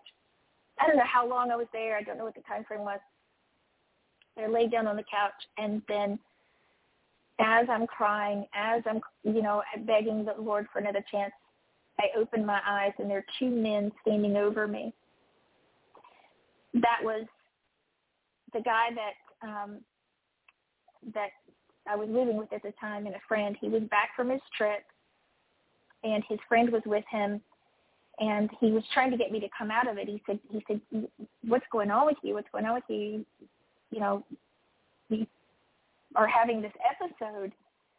The whole time, they had evidently been there. Now, I know this is crazy. It sounds crazy, but they were there, but I never saw them. It's like I was in a whole other dimension, a whole other reality, but it was real. And I was trying to tell them, I went to hell. I went to hell. And he said, "Paige, something's really wrong with you." And I started asking him, "When did you get home?" He said, "I've been gone for 3 days." So over the course of this time, 3 days had transpired, but I didn't know exactly how long I had been there. And when it really even started at that point, everything was running together. So he said, "I'm going to call your mother. It's like something's really going on here." Well, the next thing I know, they're gone. And I go back into this place. And keep in mind, other than coming in and out like that, it just continued day after day after day. My mother eventually did arrive, and all of them got together and took me to our local mental hospital. And she said, "I don't know what's going on with you, but this has got to stop." And I said, "I'm having an experience with God. I went to hell. I saw what would have happened had I died at this time." Also, I go in and I see the psychiatrist, and the psychiatrist winds up releasing me and said, she's having some type of divine experience. And I wound up kind of witnessing to him. And so they let me go home. So I get back to the house, and the Lord had me sit down at that time and confess to my mother the abuse that had occurred as a child. He said, "This confession will heal." I begged him not to. I said, "No, I don't want to say this. I don't want to tell her." But I had no control over what I had to share the truth. She wound up leaving, and it was a lot for her to process. And then the Lord said, I want to take you in basically to the next part of this that I have to show you. And that's when, with the story that you saw in the 700 Club, they made it more about the hell experience, but the second half was a vision of not necessarily heaven. I don't know if I would even say it was more what Paul saw on the road to Damascus, that blinding light. The light you think of, when you think of God creating the universe, that kind of light. So I was back in my bed, and the Lord said that he's going to show me the good now. all the good now. And I wound up seeing how all of these things from my childhood, from my life, really were brought on by the evil generations before. I saw the spiritual warfare that we deal with as Christians. This story began to unfold, this heavenly battle between good and evil. I could have never known this stuff. I was such a green Laodicean, pew sitter at the time. I didn't know any of this. At the time, I didn't even, honestly, I couldn't say that the Bible was really true. I thought it was just a great book of stories. Boy, was I wrong. When I read Ezekiel's story and the visions that he's seen and the things that he was shown, that's what I can compare this to. So at that point, I'm seeing this warfare in the heavenlies, and I'm seeing how all of the evil that's been perpetuated against humanity also trickled down to little people like me, and how this evil along the way had groomed me to make the decisions that I made as a young adult.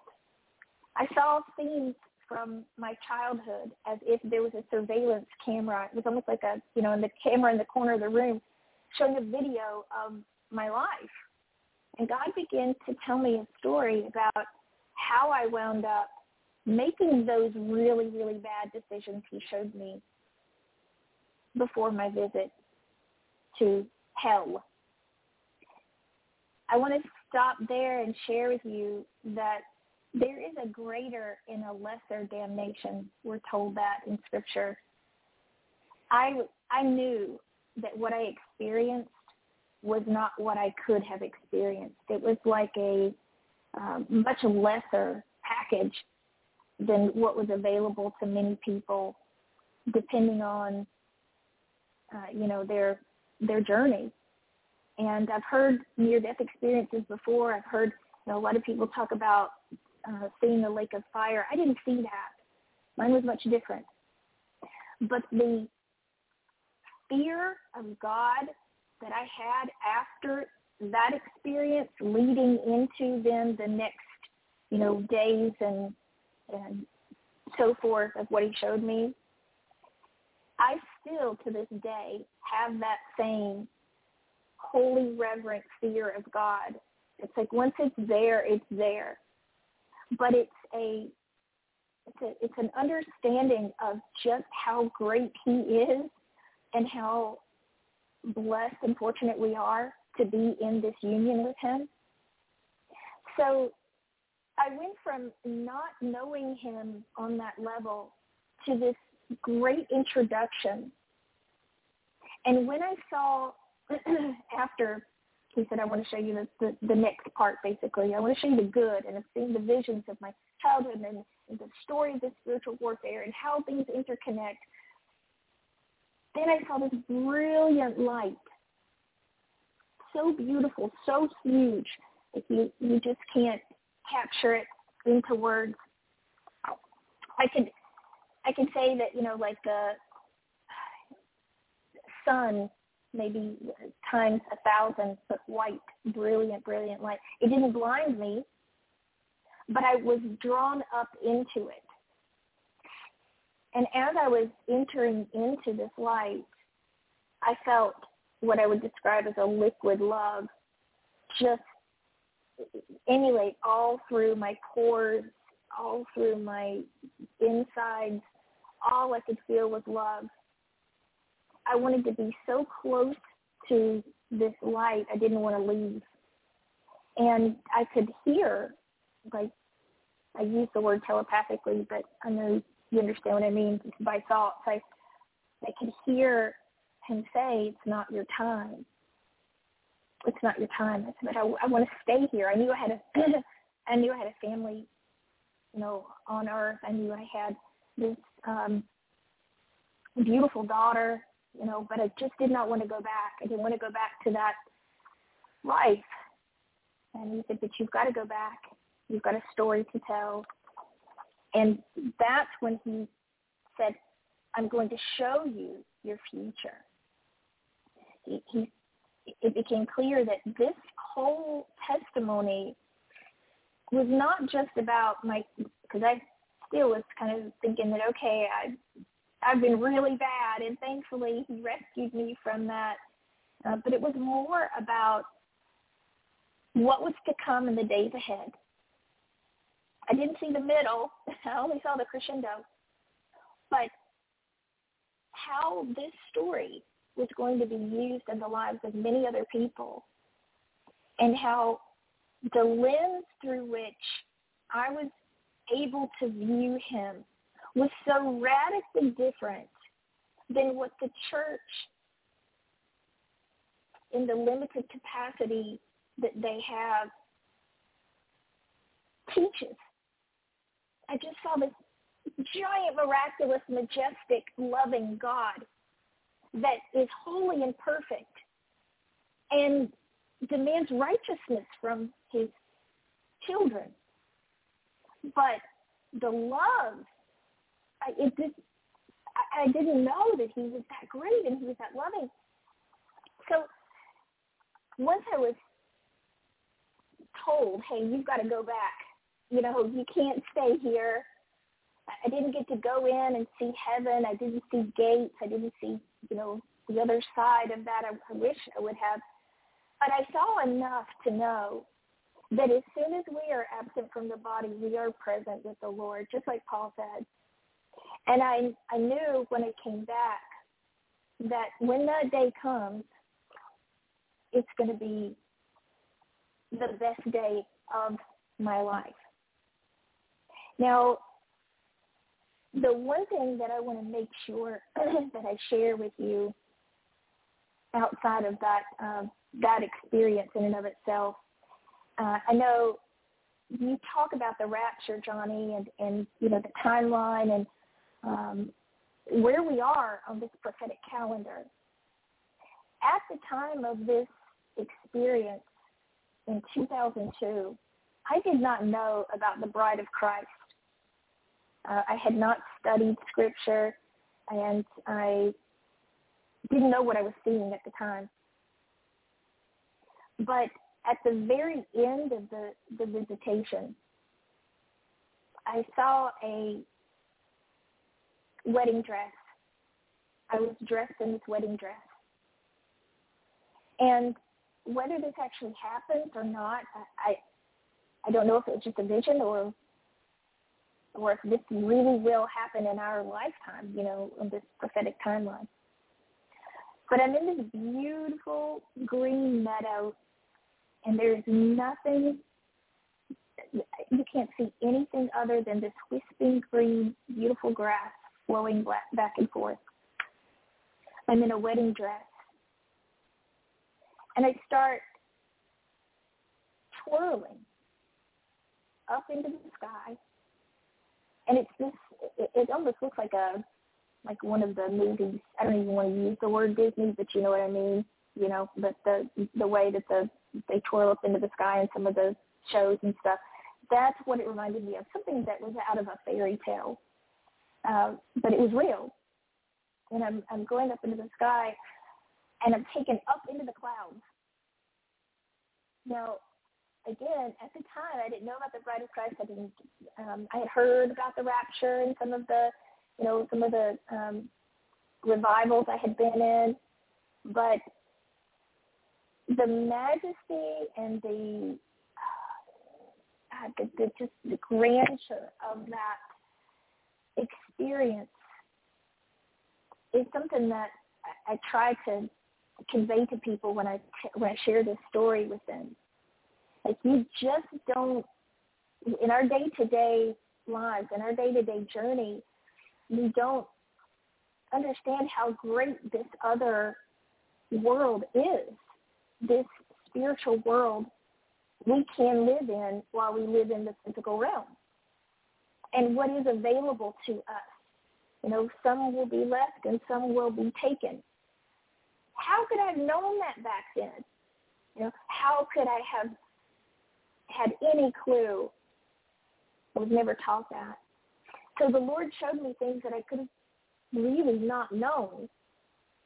The way that he captured it in to these visions. During the next, few days or so before this visitation came to a close, I saw the amount of deception, and again, this is so many years ago, but we really see it unfolding now. My people die for lack of knowledge. I saw how people paint this picture of this religious, legalistic, angry, judicial God, and that's not who he is. He showed me how we interact in the spirit realm in the physical realm is a direct reflection of the spiritual realm. Everything in the physical is a reflection of the spiritual, and vice versa. How that ties together. So I was placed in all these different scenarios in the days following that moment where I was thrown up into the light. And the power of God on me was so strong. My hands would shake. I couldn't hardly talk. It was for people that I was interacting with, I know they thought I was crazy. But I was able to tell them things that I could have never known. Prophetic words, messages, dreams. I would just go up to them and God would give me a picture of their life. He would give me a word to share with them. And keep in mind, I didn't fully understand what all was happening. I just knew I had experienced hell, and I knew that I was drawn up into this majestic, glorious light, and then from there, he starts talking to me and giving me messages to give to people. And then I was having subsequent visions of heaven and hell and spiritual warfare and trying to convey this to anyone that I was interacting with at that point. I was in my own little world. People thought I was crazy. But every message that I gave, every word that he would speak through me to other people, it was true. It would either come to pass or it was something that I couldn't have known. At night, I didn't sleep. It was more of a divine rest. I would lay down in the bed, and he would talk to me throughout the entire night. I would have a tug on my hand, and in the very beginning, I didn't know what that was, but he would kind of draw me to get me up, and he showed me visions. I remember specifically being concerned about my daughter. Now, she was back home during this time. She'd already come back home. She was laying in her room, and I remember thinking about the children and, how children are so vulnerable to the enemy and they don't know. Parents were not teaching them spiritual warfare, and much less knowing how to pray for our children and really fight and war on their behalf. And I remember thinking about my daughter and her future, and the Lord walked with me. That's the way I would put it. He was tugging on my hand, and I would go from room to room. And so I went into her room, and I remember it came over me. I looked up toward the ceiling, and I saw the Spirit of the Lord descend into her little 3-year-old body. And he said to me, I've got her. I've got her. It's going to be okay. I had no idea the trouble that we would go through over, the next 18 years, basically, that I would have to really rely on everything that he showed me during that period of time. I want to share one story that will encourage your listeners to. During that time where the visions and the words and the messages were coming, and he was kind of showing me what was going to happen in my future with the anointing. Now that I understand that, he was showing me, what the anointing would be as I entered into my kingdom purpose, he asked me, just like he asked Peter, Paige, do you love me? And at the time, I really was just meeting him really for the first time. And I didn't know what to say. I was like, yes, Lord, I love you. I love you. And I saw this applause meter, like in the comedy shows, and how they have an applause meter, and they really, really clap, hard for whoever it is. The meter will go all the way to the other side. Well, there was a meter that was indicating my love for God. And so when I said, yes, Lord, I love you, the needle on that meter just barely popped up, just barely raised. And I knew I was caught. Like I was lying to God. I want to love you, And so he asked me again, Paige, do you love me? And the second time he asked, I said it louder. And like if you speak to someone with another, that speaks another language and you speak louder, you think they're going to understand you, but they don't. I said, yes, Lord, I love you, more emphatically and louder. And the needle this time barely jumped above where it was before. And my heart just got so heavy. And then he asked me a third time. He didn't say, you're lying or anything like that. He asked me a third time. He was waiting for me to just be honest. I said, Lord, I want to love you. And when I said that needle slammed all the way to the other side, and I heard ding, ding, ding, ding. And at that moment, I knew that he meets us where we are, and he really causes us to fall in love with him. And that was the moment realize his love for us is not dependent on our love for him. I had always been taught, in church, and I felt like this horrible sinner, that I was never going to be good enough for him. I was never going to measure up. And it was through that experience, knowing that he loved us so much that he died for us, he showed me in a way that was perfect for me. And he shows each and every one of us in our relationship how he loves us no matter what. And I remember thinking, everyone needs to know this. Everyone needs to know how much he really loves us, no matter what. And so as I'm being shown these things, it was a part of the package of the testimony, right, in what I would share in the days ahead. That week and a half that started out so, what I thought was, great in the beginning, and then it got really bad. And he brings me out of that, and he shows me this majestic, wonderful facet of who he is that I could have never seen otherwise. And then he begins really a story. It was almost like a biblical explanation of his love for us, his love for me. And I remember asking him, I said, Lord, why did you come to me? I don't have anything to give you. And I heard that scripture, and Paul says, the Corinthians, he uses the foolish to confound the wise. And he shared with me that I would speak to religious leaders in the future, and there would be theological training in the future, and that the journey, was going to be, at that point, I felt very beautiful and great, and it was going to happen right away, but it wound up being many years before the full manifestation would begin to take place. But that people needed to know showing me that hell was real.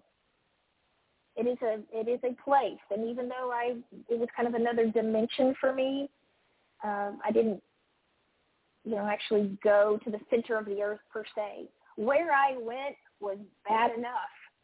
it was enough for me to want to, as I said in that interview, shout from the tallest mountain that once you close your eyes, there's no going back. Thankfully, I had another chance, but not everyone gets that. And our brothers and sisters, like I saw the deception, I saw the lies of the enemy and the warfare and how the enemy is covering the eyes of God's people. And they think that they're going to heaven. There's so many people that think that they're going to heaven and they aren't. And not that I want to instill fear, but that holy reverent fear is necessary. It would be 10 years later, I was sitting in a church, and I heard, this was a mega church, and I heard the words, God spoke to me. He said, 1 in 10 are saved at this church in particular. And it just burdened my heart. And so that message from that visitation, you can share and try to describe it, but it's experiencing what it's like to have that eternal damnation, that moment where you're in eternity and there's no getting out. At least I didn't think there was. What happens when we just sit back and we're just waiting for the rapture? You know, we're just waiting for Christ to come, and we're not out like you're doing on your show. You know, you are evangelizing, you are sharing the truth, you're putting everything 110% out there and giving it your all. Every Christian needs to be doing the exact same thing in their capacity, in their walk with the Lord. And that's what I saw back then. Now, after that experience was over, it took, I don't know, a good 6 months or so, and I started to go backwards because I expected all those things to happen right away. I didn't know that, you know, it was going to be quite some time before they were fulfilled. And there's been many, many highs and lows, many times where, you know, I kind of want to throw in the towel, but he always brings me back. And there's not a day that goes by. As a matter of fact, it just finished. I'm actually editing my book on this visitation. There's not a day that goes by that I don't think about that visitation numerous times and try to just recapture it again, you know. But in that journey with him, I've learned his timing is not ours.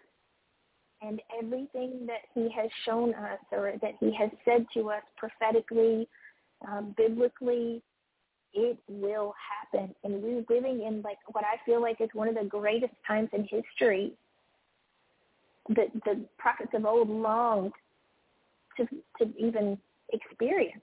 We're living in that time. So now is the time that we have to emphatically share the gospel. And this platform and being able to in any way highlight what happened to me so long ago,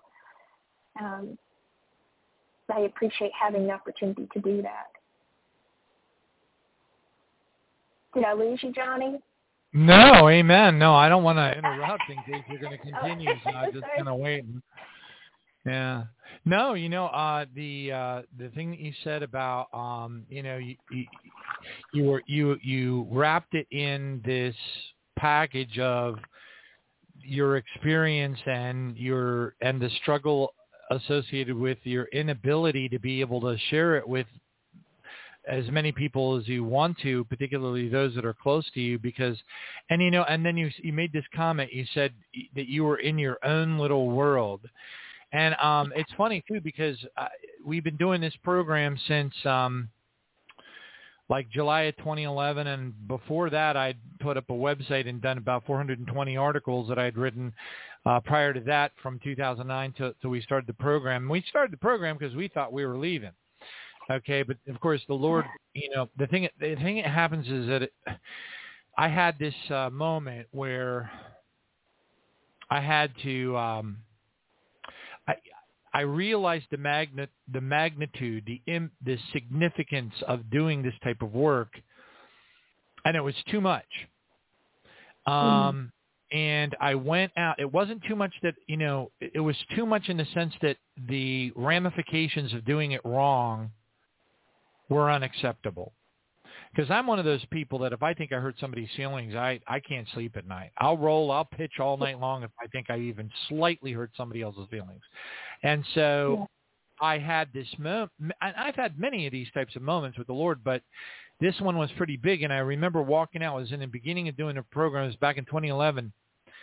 And I was standing beside my pool. I live in Florida. Everybody has a pool. And just about. And I'm standing there like looking up into the sky and saying to the Lord, I can't do this. This is too big. If I screw this up, there's a lot at stake. And it was like the Lord said to me, and I know that you can relate to this because anybody who has relatively, I'm trying to think of the right word, who has relatively regular communications that are confirmed by the Lord to you, knows the difference between the moment that you clearly hear his voice, doesn't have to be audible, and those times when you know that it's him because with what you would think. Okay, you know yourself, you know what you would think, you know what you're already thinking, and then you hear something in your heart and it's the Lord because it's so completely out of character. If you're praying about something and the thing that you said about loving the Lord, I spent 2 years on my knees periodically, almost every single day, crying, telling the Lord, I don't love you as much as I need to love you. And I need you to help me to love you. I need you to help me. I knew the number one most important commandment was to love the Lord our God with all our heart and mind and soul. And I'm thinking to myself, well, wait a minute. If we don't get the number one commandment right, what's the trickle-down effect of that? We're not even getting the number one most important commandment correct. To love the Lord our God with all of our heart and mind and soul. And I try to use analogies to show people, but I had this conversation with the Lord, and the Lord told me in his own sort of, I don't know, for lack of a better term, sort of telepathic right into my spirit, my understanding from him at that moment in time, because I'm in tears, and he knew I meant business. Because I know that Scripture says, he who puts his hands to the plow and looks back is unfit for the kingdom of God. Jesus said that. And I'm kind of freaking out. And the Lord said to me, you're going to have to get rid of everything that you were taught in church. You're going to have to completely eradicate every single thing that you have been. And you got to understand, my mom was born up and raised into the Lutheran church. And I went to their Sunday school for a few years, by the scruff of my neck. But it wasn't until she started to dabble into the occult with a friend and moved a chair across the room by reading grimoires that they got from the, incantations that they got from the library. And the chair moved easily, just went slamming across the room in the kitchen floor. And it scared her so bad that she grabbed me and two of our foster kids that we had at the time and threw us in the back of the car. It was an old green Buick.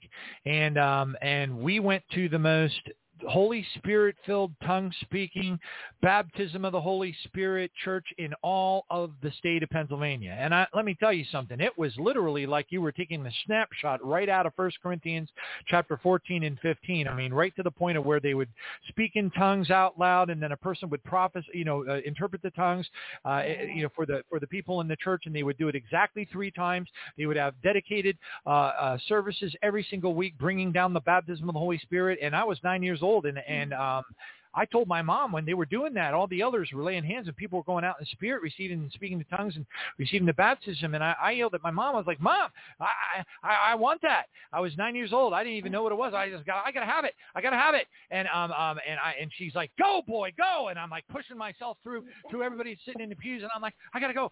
Excuse me. And I went running right up into this big crowd of people and right up to the elders that were laying hands on people. And they just, they moved around around me. They about 3 or 4 of them were laying hands on me, and they're saying, "Mimic our tongues, boy, mimic our tongues." And I started to mimic their tongues, and I'm like, bam!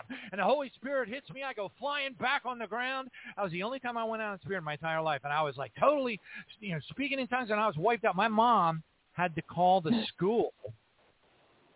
And back then, today they'll send HRS and human resources, and they'll try to take you away and put you in jail. But back then, it was like in the 70s. And she called the school and she said, "My son is in no condition to come to school." And it was true. I was so body slammed by the presence of the Holy Spirit that I could barely talk. I literally sat in my room clutching my Bible and reading it hungrily. It was like, don't talk to me, don't come near me, don't offer me a peanut butter and jelly sandwich. I have to read this book. And I just kept on reading and reading. It was like obsessive compulsive disorder. And I was at such peace. The peace the peace that passes all understanding comes upon your heart and mind through Christ Jesus, in Philippians 4 verse 6 and 7 and stuff. Let me tell you something. There are no words in the Oxford English Dictionary that can come anywhere near that peace. That peace is so. I imagine it probably completely renders the concept of being given a morphine drip in the hospital irrelevant. It was so amazing, this piece. And of course the Lord little by little kind of brought me back to my human senses, because I had to go back to school or else kind of thing. But I remember all of it in great detail. And my mom prophesied over me. She had a vivid dream, gave it to some guy in 72. And she sat me down at 39 Runyon Road, Homelstown, Pennsylvania, 17036. I even remember the phone number. And she sat me down at the age of 10, and she said, "Johnny, I had a dream. I gave it to Gerald Durstein. I didn't understand what it meant. I knew it was from God. He came back 2 weeks later, and he told me what it meant. You're going to be a well-known end times preacher," which I tend to shy away from titles. I don't like them. And I really, really dislike them. But anyway, she said, "You're going to be a well-known end times preacher, and you're going to be unmarried." Now you have to understand, after I backslid, because I was part of the church, which teaches once saved, always saved. So since I had my Willy Wonka golden ticket to heaven, I could do whatever I want. I could do drugs. I could do whatever I wanted to do. And by golly, I just lived it up because I had my ticket. Yep. I was saved. And that's a lie from the devil. And I didn't know that. And it wasn't until I watched my wife. This is one of my wives. But anyway, and I always had the heart. I always got married for all the right reasons. It was just always had the wrong person because it wasn't a godly thing. And until I saw her she tried to commit suicide. And when I saw her going out with the EMTs to the ICU, completely out, on the gurney, being pushed right by me. Of course, you're in a state of shock at that time, so you don't remember all the details. But I remember that very, very vividly. And that was the point in time where I literally ran to the Lord. And I was so on fire for getting my life straight after that happened. That it's like one thing leads to another thing leads to another. I was originally going to go to a Bible college. I signed up for it, got all the stuff together. I was so on fire. I even contacted David Hogan directly. I contacted him down in Mexico, and I said, "I want to come down and join you in Mexico." And he wrote me back, and I was blown away. And he said, "Absolutely." He says, "You get on a plane, you come down here." He gave me the address and everything. "You join us, and you are welcome. God bless you." And I sat there and bawled like a baby because I realized I'm sitting under a big, giant, fat mortgage that I can't get out from. And I'm married to somebody who's like already – anyway, long story short, God brings you to where you need to be to do whatever it is you need to do. You're never going to be perfect. Never going to be perfect. And but the point is, to your point, I thought you'd get a kick out of this. Over all these years, the last approaching 11 years now doing this program, 4,000 of them, we joke around all the time on this program. I used to play the song all the time on the show, but then I realized the actual nuts and bolts of copyright law, and it's a miracle from Jesus that I even own a house anymore, because they could have totally, I would be toast. I'd be homeless if they prosecuted me for all the times that I broke copyright. I didn't know I was breaking copyright, because you see all these people on YouTube and they're out there putting up their fair use and everything. And there is no such thing as fair use for what they call music masters. And I was playing Christian music songs on the show all the time. That's against the law, big time. As a matter of fact, it's a $125 fine for every single person who ever listens to it. So they would go back, pull all the records from Blog Talk Radio, hundreds of thousands of listens, multiply it times $125 per the hundreds of thousands of listens, and say, excuse me, is there any chance you own a skyscraper? Because that's what your fine is. Wow. And I had to delete thousands of radio shows. I had to delete. Now I get to keep them, and I can clean them and use them as best of shows. But when you said you are on your when you're in your own little world, because the Lord told me I had to dump everything, and that's when you start learning. When you start learning is when you get rid of everything that you've ever been taught in the church, and you start seeking God on your own. That's when the Bible comes alive. That's when there's no contradictions in the Bible. That's when you realize that the Scripture is not just talking. That's when you realize that the lie that you've been told by the theologians and the pastors that you've had conversations with about the Bible's context being the most important thing is a lie from Satan himself. The context is the least important thing. It is the spiritual discernment of the Word and the understanding that the Word is written eternally. It is not written about you. It is not about your little life. It is not written about 2021. It is written about the all of eternity to all of the saints. And when you understand that, then everything has a spiritual synergy. There are no conflicts. It all makes sense. And the other thing you have to know is that Jesus established a new covenant, which is an eternal contract. So he raised the bar when he arrived. That's why he spent all that time going, you heard it was said that you can, do this or do that or kill somebody or hate people that hate you and all that kind of stuff. But I say you have to love your enemies. So you can imagine the people that they were looking at him going, are you kidding me? He was establishing brand new rules that never existed. But if you got to understand how a contract works. Old contracts have clauses. That's why Matthew 18:18 says, that which you bind on earth is bound in heaven. That which you loose on earth is loosed in heaven. The loosing and binding is an act of the courts. And God is the God of God.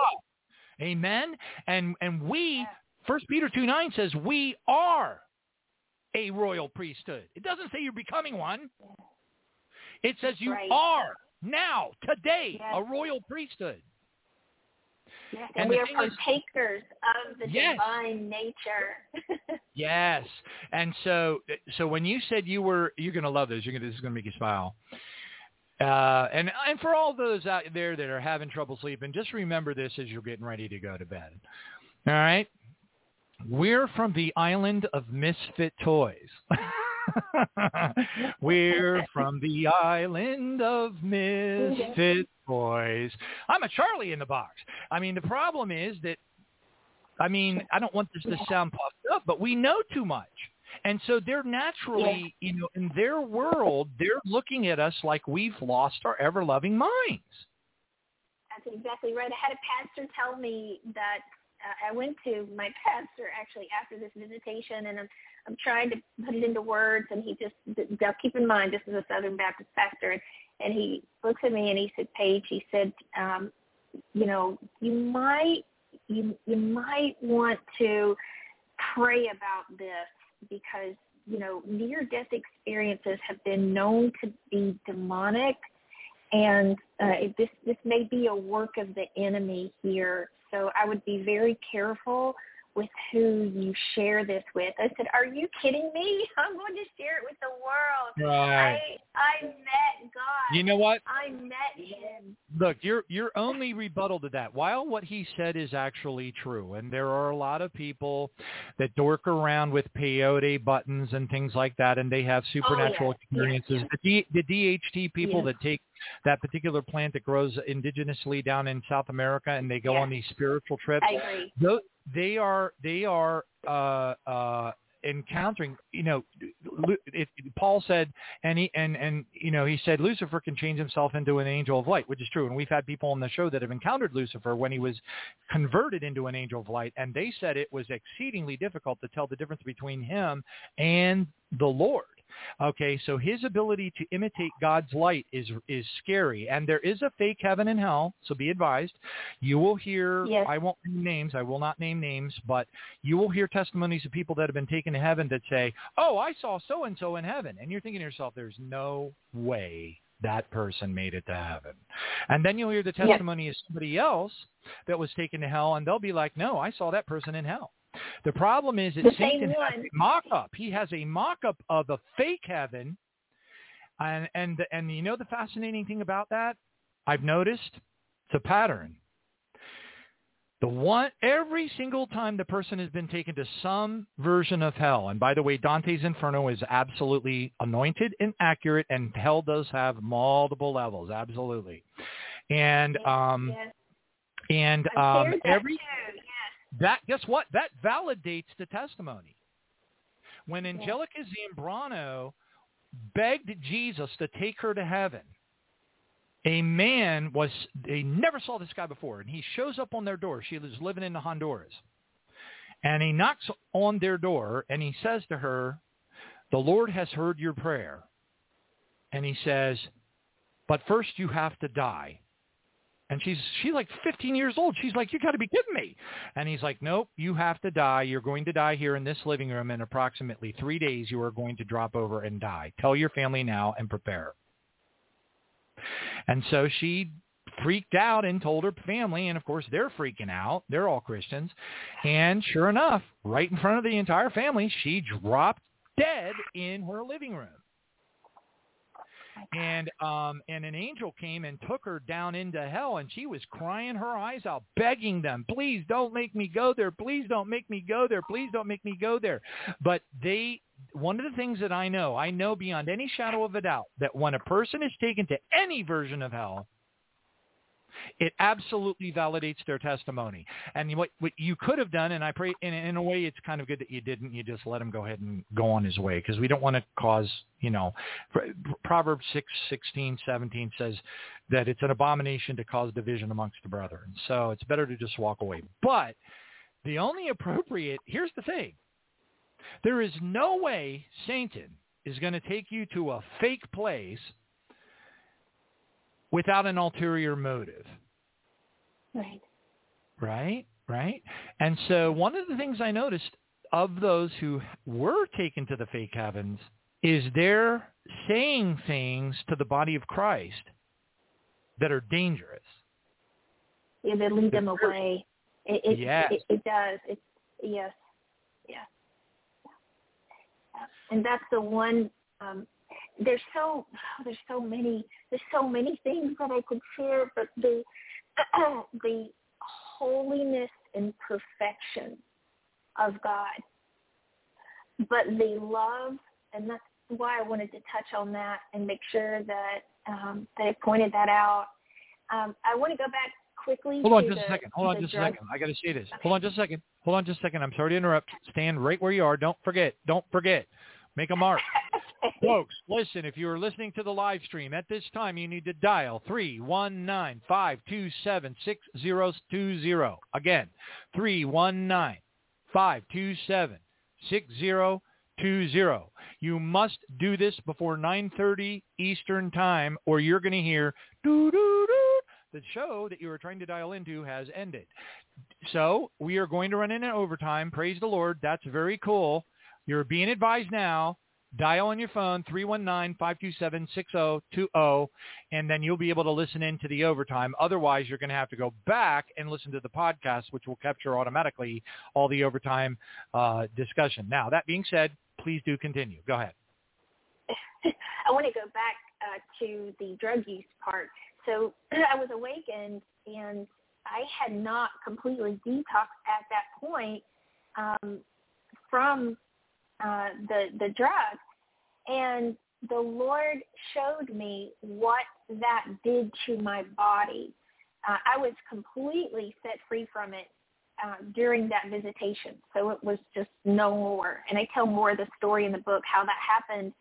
But he did show me what was happening in my body, what that fake reality really was, and why I even pursued that in the beginning. He gave me answers to so many questions, how that trauma, and this is one of the things, I'm a counselor now, and there's so much that I can share with people about their trauma and how the enemy uses that trauma to then spawn these destructive behaviors and destructive emotions. But the Lord took that opportunity to teach me and to show me how his love is all that I need.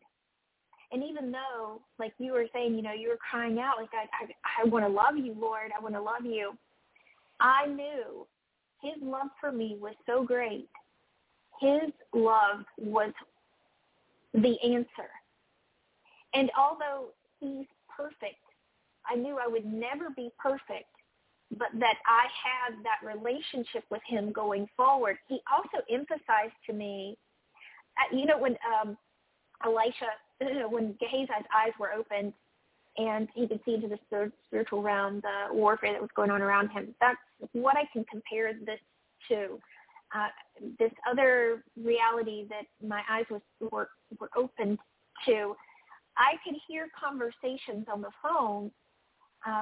For example, when the guy at the time I was living with, God showed me that I would marry him. We were not doing the right thing at the time, but he showed me that even in my sin, that he calls things that be not as though they are, and showed me what would come in the future, which it did. But anyway, I would hear conversations, and I could hear him on the phone with his father, and he was trying to explain to his dad that, I was having this crazy psychotic episode, and his dad, I could hear him on the phone saying, just love her through it, just get her through it. But the Lord started speaking to me about the father and the son relationship. Now, see, I remember I told you at the time, I thought I had my golden ticket too. And that's really all I needed. And I could continue, dabbling, do what I want to do. And I was still going to heaven. But that was far from the truth. So the Lord allowed me to officially make that decision on my own. He didn't push himself on me. He wasn't saying, this is what you're going to believe. He kept stressing the father-son relationship and the Spirit of the Lord indwelling us.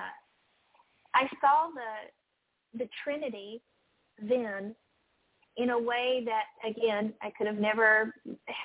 No, they didn't really talk about the Holy Spirit in the churches that I was in, much less, it was like a condiment with the meal, as the one that executes the new covenant, right? And you mentioned new covenant. That was another thing that was emphasized over and over, is the covenant that God has made with us. And it's an eternal contract. The definition of a covenant is an eternal contract. So if you don't understand how the legal system works, you do not understand the superseding clause that is bound. It's bound into the contract. It's certified by a judge. That means it's binding. It's a binding agreement. It's all about the courts of heaven. It's Zechariah 3, verse 1 through 7. It's called Joshua the high priest standing before Satan, accusing him. And our Father says to Satan, but bug off. Bug off. Is this not a brand plucked from the fire? But our Father had to disrobe Joshua the high priest because he was seeping in sin. So here's this guy, high priest, standing before God. Satan standing there accusing him right there in the courts of heaven. And it's happening in the courts because it even says so if you read all the way down to 7. But it's an amazing story because God said, I will take away those filthy garments from you. I will put a clean, fresh white robe upon you. So here's the key. We are never sin-free. And I can give you endless scriptures that will prove this is absolutely a fact. As a matter of fact, Romans 14, verse 23b, the second half of the clause, B, says, that which is not from faith is sin. Well, what did Jesus say over and over again to his hand-picked apostles? "Oh, ye of little faith," which is just a tantamount to him saying, "Oh, ye that continue to sin." So, and there's so many examples of this when you pay attention to the details of the Bible. So how do you reconcile this? You reconcile it because process, and it doesn't have an end. It's a never-ending process. So what happens is confession is required, but confession is to the Lord. It's a personal relationship. And godly sorrow is because you truly love your Father and you know that you stepped out of line. And if you really love him, then you have godly sorrow. You're like, "Oh, I can't believe I did this again." But he is merciful, and he will help you through it, absolutely. And there is no end. But here's the key. The key is you are constantly monitoring yourself. Your spirit, it is a three-way street. You are expected to be obedient.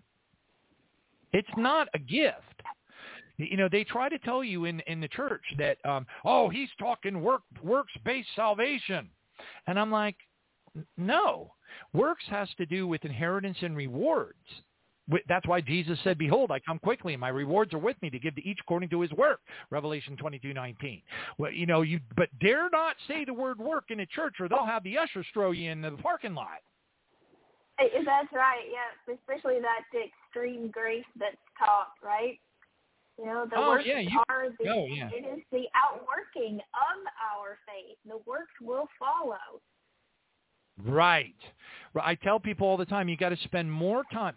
Look, it's so, when you love the Lord your God with all your heart, your mind, and your soul, when you tell straight up, when you're constantly confessing, you're constantly working on it, you confess. Sometimes I can even show you scriptures where it explains that we have sin in our lives that we're unaware of. And so I tell people, listen, confess, get on your knees, take it seriously, and tell the Father, I know I committed sins that I'm unaware of. I need all the help that I can get, and I confess of them right now. I confess of them before you. Nehemiah in chapter 1, verse 6 stood before God and confessed of the sins of the people of the lands of Israel. What right did he have to do that? Why did he have that right? Because John 20:25 says, if you forgive the sins of any, you are forgiven them. We have the power as a royal priesthood to act on behalf of the kingdom, and because we are Jesus. It is no longer us who lives, but Christ who lives in us. The problem is we're unwilling to accept the power that we have, and that drives me crazy. People are all like, "Oh my gosh," and I'm like, I was just talking to this girl just today, a friend of the family. And she's like, "Well, where should I move, John? Because obviously the apocalypse is on its way. Should I move to Denver? Should I move to where should I move? I need to move out of the way because, obviously this is going to happen and Florida's going to be wiped out by the meteor and all that." And I said to her, "Kelly, why do you want to run? Jesus said, he who seeks to save his life will lose it. He who loses his life for my sake will find it. What are you running from, Jesus?" And she goes, "Oh, I didn't think of it that way." I'm like, right? Right? Yes, you touched on the secret sins of the heart, and that's one thing that he did show me. He showed me my heart and all that it is that is contained within. I saw secret desires of my heart during what I call the good part, when he started showing me all the really good things and things I couldn't have known. But he did show me during that hell experience the things in my heart that I didn't even recognize. That once he brought it to the light and exposed that darkness, I had no choice but to say, "Yeah, that's right. That I didn't even. How did you know that? How did you know these things? I didn't even really recognize until you just emphasized that this is in your heart. The heart of man is desperately wicked."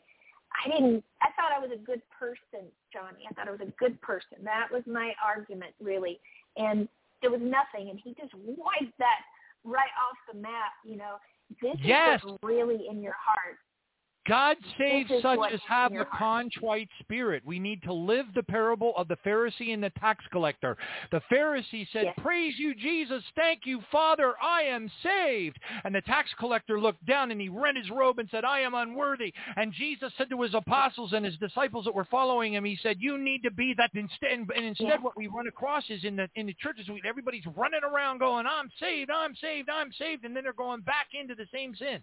Look, I'll tell you what, this will sober somebody up if they can receive it. I love it when Jesus said, my favorite words in the Bible is, I have a lot of them. I can't nail them all down because I got thousands of them. But I love it when Jesus says, if you can receive it. Because really what the moral of the story is that you can't.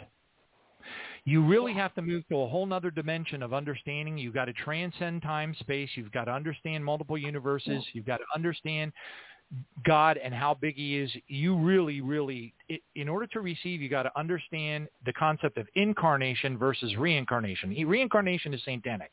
Incarnation is normal. That's why there are men angels. There's a difference between men angels versus angels that appear like the one that appeared before Daniel. Okay, the one that appeared before Daniel had a face like beryl and eyes like lightning, and it freaked him out so bad he threw himself on the ground and said, "Oh my gosh, help me!" Right. And then the angels that went over to Lot's house, they were just men. Well, they had obviously incarnated from a spiritual form into a man form. So they have the ability to manipulate the realm that we're in. If you understand quantum physics at all, you understand that we're really in a kind of like a particle. We're like in a hologram. Even Einstein said we are living in a hologram, albeit a very convincing one. Okay, and he's right. That's what I can compare that to when my eyes were open to this other dimension. It was kind of staticky, and there were strings connecting everything. It was like everything was connected in that dimension.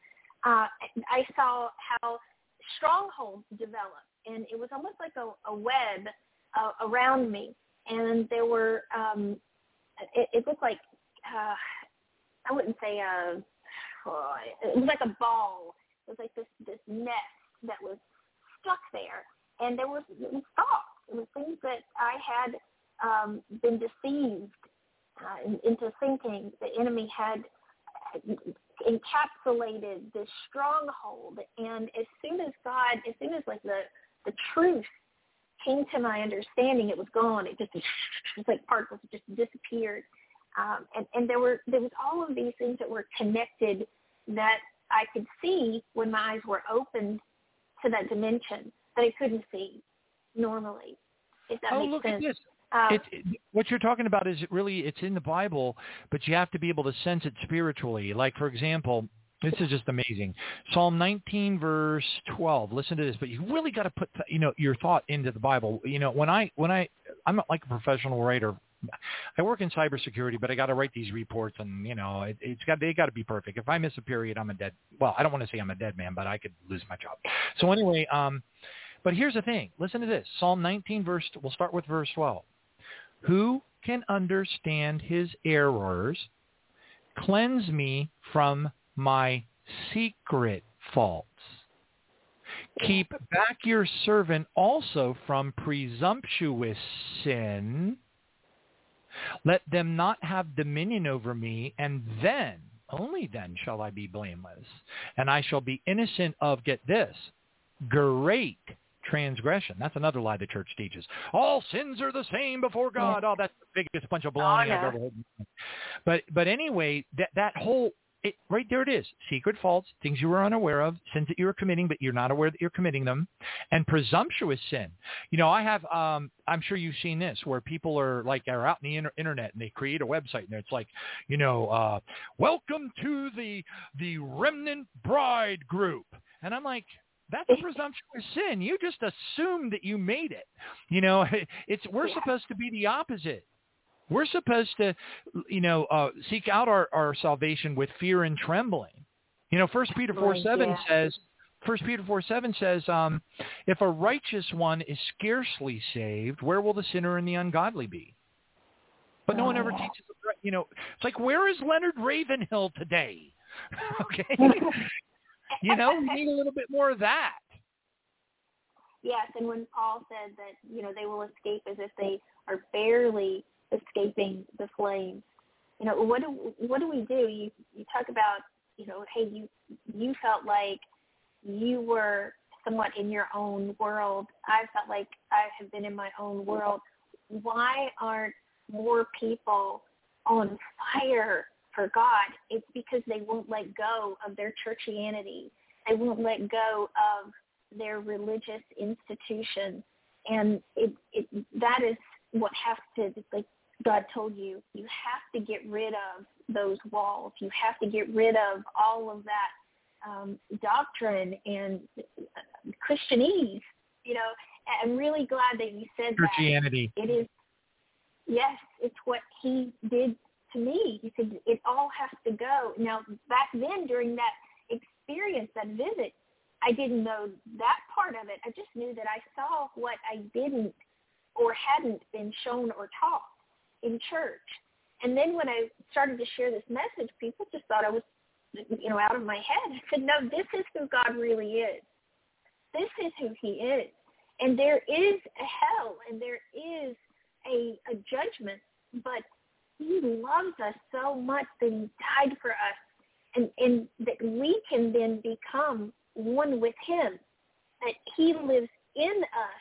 You know, John 17 is one of my favorite chapters, and talking about how God is in us, Father, Son, and Spirit. We become one with him, and what that really means. That's what I lived during that experience. And I, too, believe that there have been many demonic encounters, like as far as NDEs and stories of heaven and all that, because when I hear what either the demons or the psychedelic experience that they had, the holiness, the righteous component is usually missing.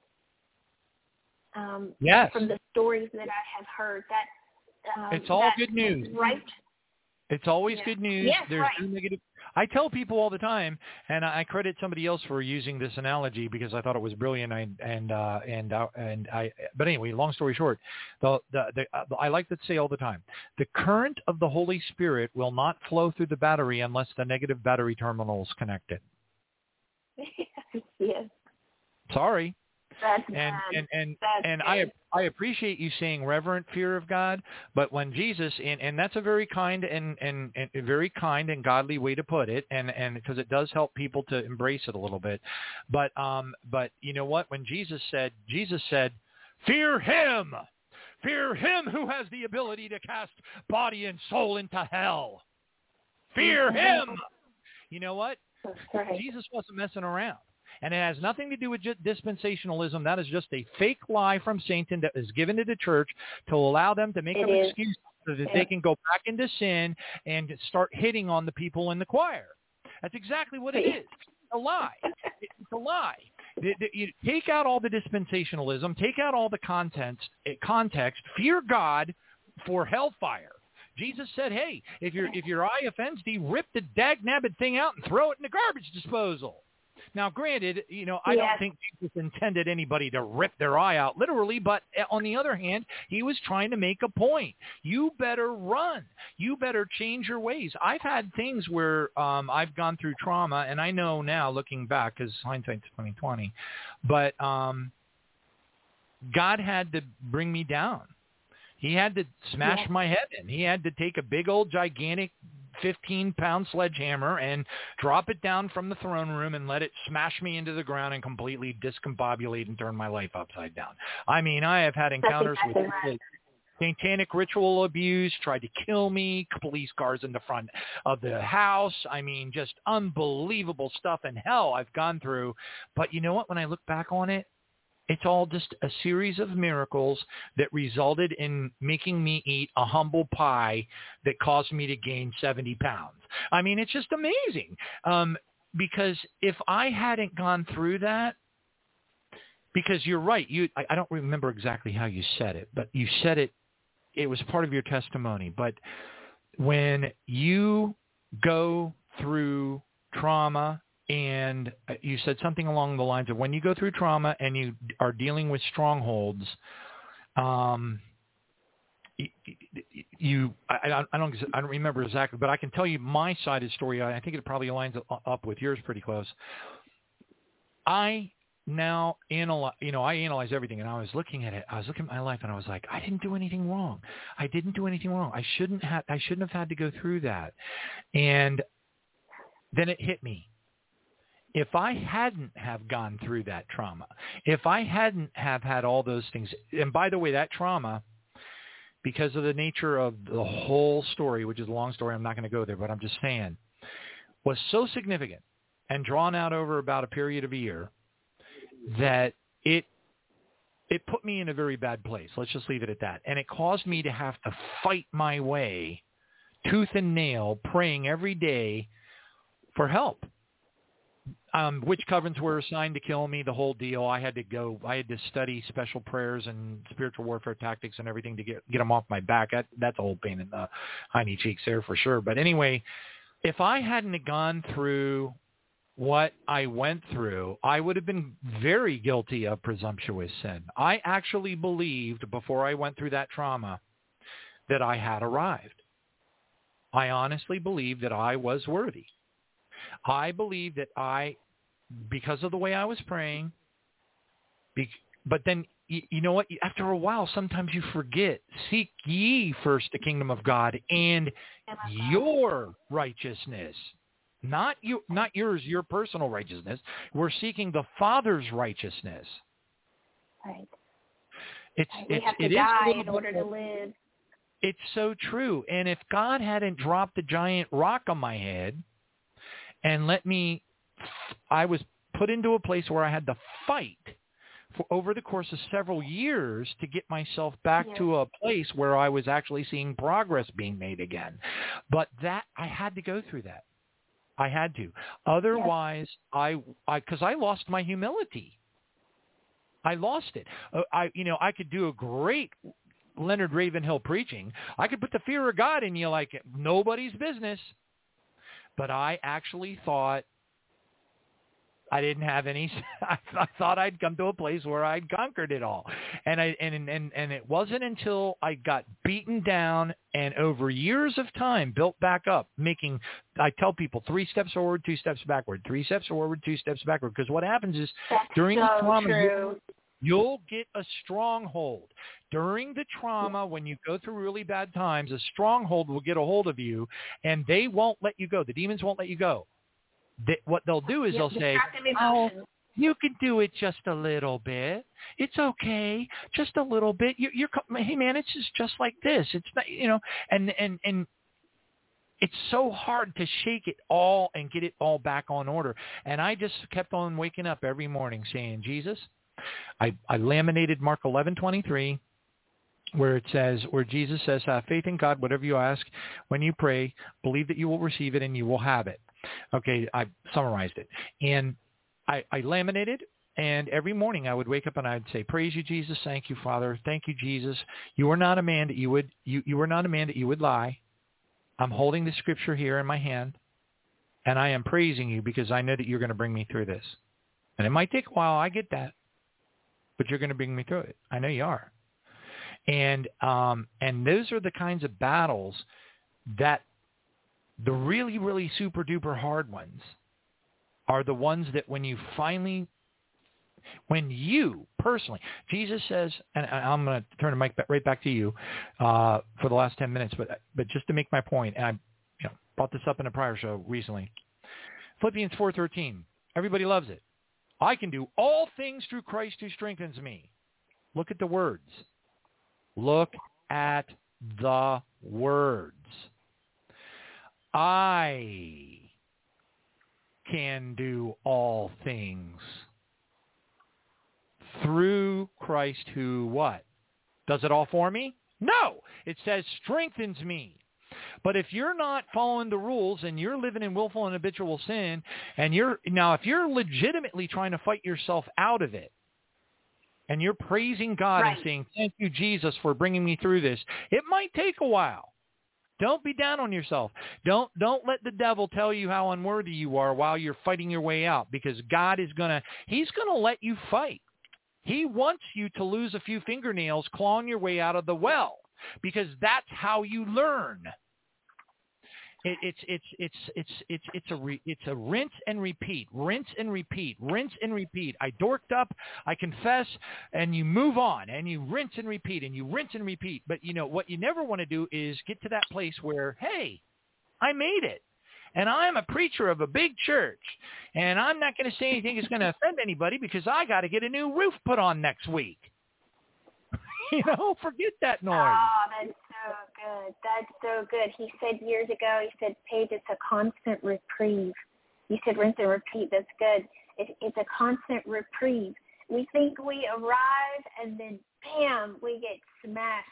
That was the cycle over the past, really it started in 2009. The visitation was in 2002, and then subsequent visitations occurred. But that constant reprieve, that humility, that place of humility, of constant surrender and observation of where we are, where we aren't, and where we're going is crucial. So that refiner's fire, I, like you, have had so many traumatic experiences. It sounds like you kind of had your own version of the book, Set the Captives Free. But yeah, we tried to get her on the show. We tried to get Rebecca on the show several times. Yeah, she's with Jesus now, but it was funny. We kept on calling to get her on the show, and then finally somebody picked up the phone and said, "Oh, she's already gone to heaven," and we're like, "Darn it!" It's because we I'm so glad you know what that book is. Oh, wow! But yeah, so that trauma would. For me, I would wind up with destructive emotions, and then that was a stronghold, and then, we would have to deal with that. Feeling sorry for yourself. Lord, how about that one? Yeah, Feeling sorry for yourself.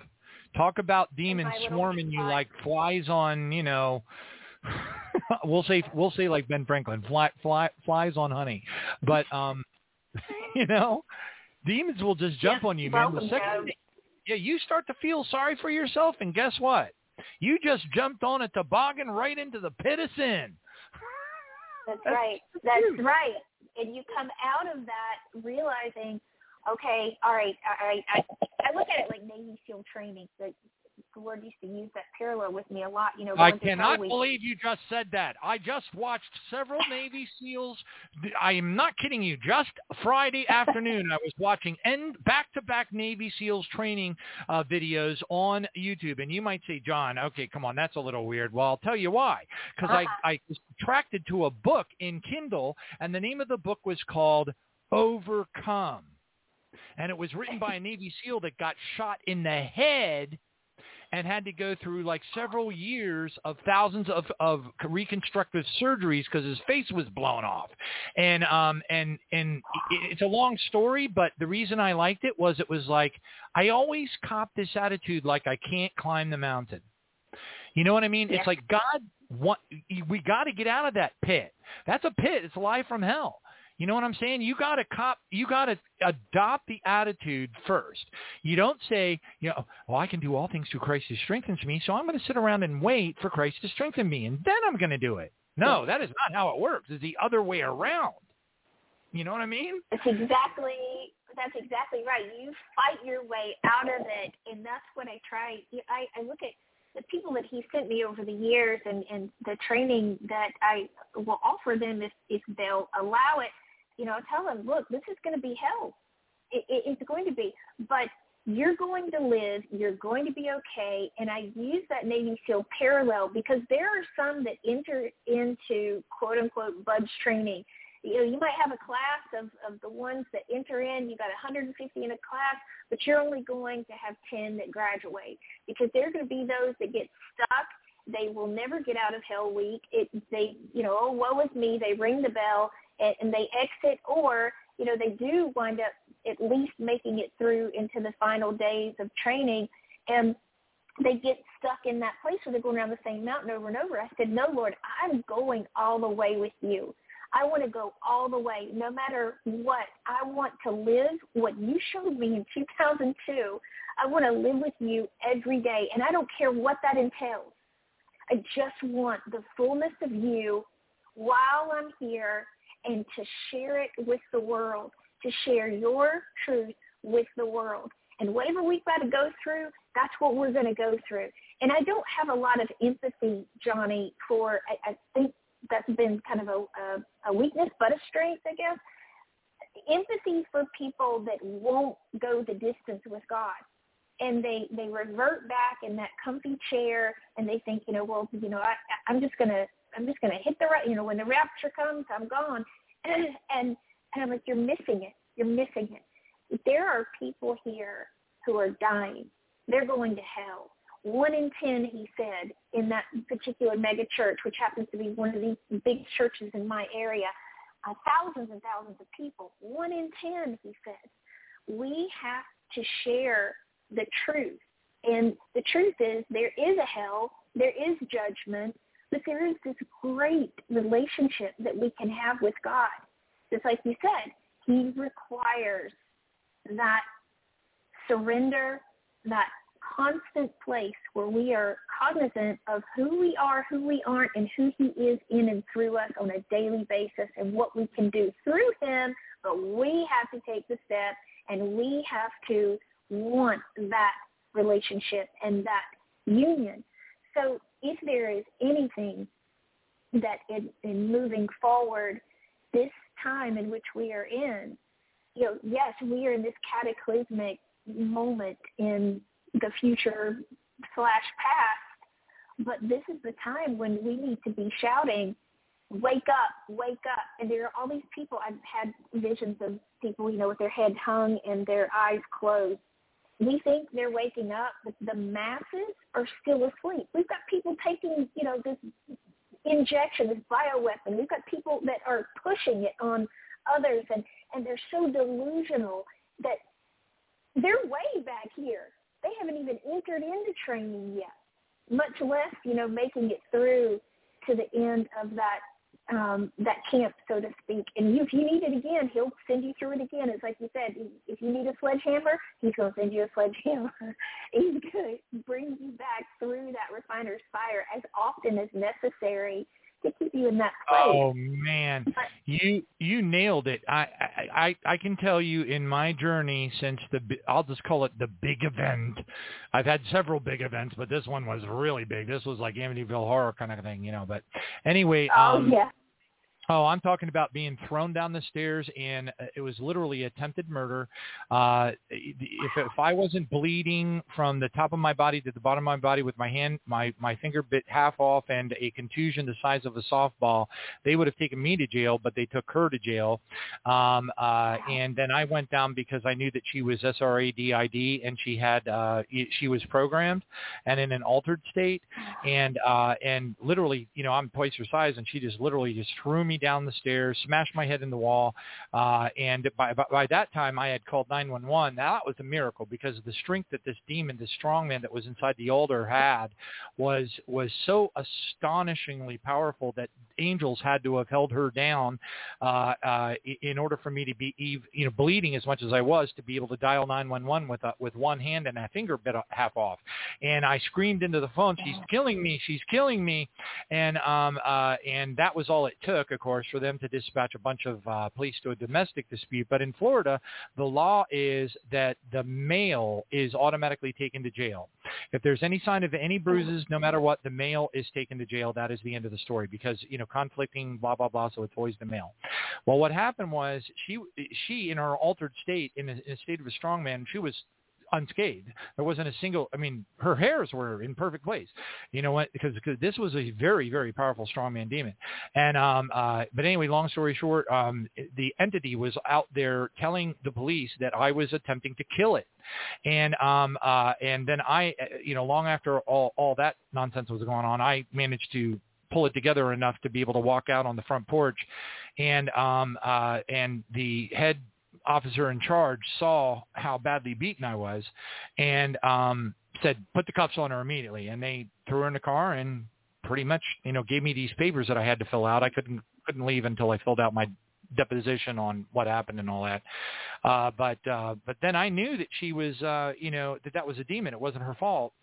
So I went down to a few days later, I went down to the state attorney's office and I pleaded on her behalf. And the medical report, get her off the hook. I said, because, you can't go down to the state attorney's office and say, well, she was satanically ritually abused and she had multiple altars and, they're going to throw you in jail, So I had to go down and do she's been to the Town and Country Hospital and and she was diagnosed with, schizophrenia and multiple personality disorder. And they were like, oh, that's just terrible. How terrible. And they let her out of jail. But now the last I heard, she's on shots of Abilify. And her mother took her, which is fine. But here's the point. The Abilify, what people don't understand about that is Abilify so debilifies you. What happens is the devils inside of you can no longer control your breathing. They can't control your mind because the Abilify drug completely it renders you in a almost like zombie-like state, and then the demons can't even overcome the drug. The effect that the drug has on the physiological person that it's injected into keeps the demons from taking control of that person's body and spirit or whatever, and so what happens is it seems to solve the problem, but it doesn't. So anyway, I've been praying for her every single day. My prayer list is so huge. It's amazing. Oh gosh. But anyway, I tell people, look, if Walden Books was still in existence and I put this all in a book and I handed it to them and said, put it in the nonfiction section, they would laugh so hard. They'd chuck it over into the fiction section and say, yeah, right, buddy. But you got to wait. Free. Huh? Yes.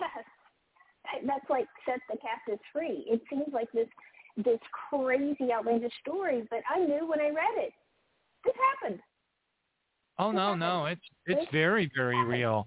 The biggest lesson to be learned from that book, other than the fact that werewolves are real and, everything, the whole book is a lesson. I joke all the time and I tell people, if you haven't read that book, you're not even allowed into the Johnny Baptist kindergarten for Jesus. But right. But anyway, for me, I struggled because I'm a Pentecostal background, which is all dorked up, by the way. I struggled with how they were able to be under such continuous attack from the witch coven. But what I didn't know that I know now is that when a human invites walk-ins of multiple strength into them voluntarily, that's a whole different dynamic. You don't just walk up to a person who's invited like 8 strongman demons inside their body. You don't walk up to them and go, in the name of Jesus, I bind and cast you out. It doesn't work. And that's why the story, when they had the, I'm not joking you. I got a call from a Todd White revival in Orlando from a pastor that was assisting. And he's like, we can't get the devils out of this one woman. We have cast out demons, bunches of people. We've been casting out demons all night long. But we have this one woman, and we can't get the demons out. And I said, that's right, and you won't, because it's SRADID. They're in multiple altars, and you can't get them out. You can't. And they were like, oh, okay, because they don't understand SRADID. Yes. I have it's funny that you mentioned that. That's part of what we do at our church. I don't. People call it believers. If we get disconnected, we're over my maximum limit on time, so they might, cut us off any second now. So keep on going. But yeah, if you get disconnected, it's not because you said anything wrong. It was because the Blog Talk Radio automatically disconnected us. I just wanted to let you know. Okay. Okay. Yeah. No problem. Well, hey, where will I be able to get the link later? Is it going to be available on the website? Can we just go in and grab it? Yeah. Just I'll send you the link, the marketing email for this show. It'll have the link in it. I'll send it to your email address before I retire for the night. Good. Okay, great. No, what I was going to say is the exorcism is a part of what I do on a very regular basis at our church. And I think, my husband and I have a church in Mooresville, North Carolina. And we are not the institution. We are not the four walls. We are very different. And we do, on a regular basis, walk people through exorcism and deliverance. As a tell whole. people what the name of the church is, because if you don't tell them, then they're going to start bugging me, and I'll be sending emails from, until Jesus returns. So, please do tell people where they can get more information. What's the name of your church? How do they email you? How do they contact you? Because everybody's going to know anyway, so go ahead and share it. Absolutely. So my email address is Coffey Shop, COFFEY, shop, TV, @gmail.com, coffeeshoptv@gmail.com, and our website is www.numa, that's NUMA, ministry, singular, .org. I only use the .org just because I can. It has nothing to do with the institution. I won't even go into that, but it's numaministry.org. And you could go there and contact us through the website. There's a counseling link there, and we're working on our deliverance pages now. A lot of people shy away from the word exorcism, but I think it's a really good word because it is putting the emphasis on the ejection of the demons.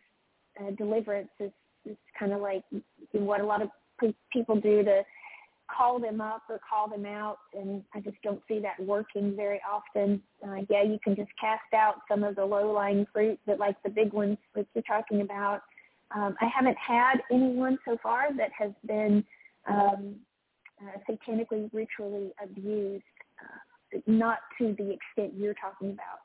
I have not encountered that yet, but we've dealt with some really bound, demonically bound people walking in habitual sin, some of them walking in the occult and black magic, dealt with some of those demons, but not to the extent that you're talking about, and that would be a challenge that I would really like to be faced with. SRADID deliverance is really, really challenging. It takes years sometimes. Here's the problem. What happens is, because of God has created man and woman with a protective mechanism that is built into their DNA and their mind. And it's to protect us from trauma. That's why when we have a car accident that is very major, we can't remember hardly anything that happened, because it protects us from continuously remembering the trauma. Well, when they take little children that are 3, 4, 5 years old at 2 o'clock in the morning to a satanic ritual, and they do horrible, horrible things that I will not repeat to those little tiny children, those children go into a state of trauma. And that's known as an altered state. And what it does is it splits their soul. And then they do satanic rituals to invite extremely powerful demons to enter into the soul. And then the victim commits horrible sins while they're in the altered state. And they can do this over and over and over. Some of them have split souls to the tune of, many times, bunches and bunches of them. Now, here's the problem. In order to deliver them, you have to help them. They usually don't even remember any of these things because of the ritual abuse. They lose their memory. They're mind control slaves. They do not understand what's happening to them. They have no idea, no recollection. However, the programming breaks down at the age of 35, and it breaks down more and more every year. And then they start to remember what happened to them. They start to remember the things, and it's vivid, and it's scary, and it's horrific, and it's a horrible thing for them to have to go through. But in order to deliver them, you have to work with each one of the souls, or each one of the altered states, or each one of the individual personalities, and you got to help them to remember what they did. And then you got to help bring them to confession of those sins in that altered state. And then they confess of their sins, because the altar itself is a victim. Okay, but they still have to confess of their sins, and then the demons are released. They don't have a legal right to stay in that soul room anymore. The problem is if they have 7 or 8 or 9 split personalities, you got to go. It might take you 3 years. You've got to counsel them, help them to remember all the things that they did in that altered state. They've got to confess of it, and then you call the demons out. But you got to work every altar one by one. Huh? Yes, those altars come through. So I have dealt with that in other situations. The altars, you're right, every single one of them has to be dealt with. And sometimes I have had one gentleman that had 7 in particular. And when David said, he restores my soul, that's so true. You have to bring the healing of Christ to each individual identity. Each individual, and I've had many soul fragments, different identities come through, personalities come through. The little child at 8 years old or at 5 years old starts speaking to me, and then allowing the restoration of the person's soul. So I understand what you're talking about in how the split occurs and that compartmentalization that it's the same thing. Humans, it's like a gift.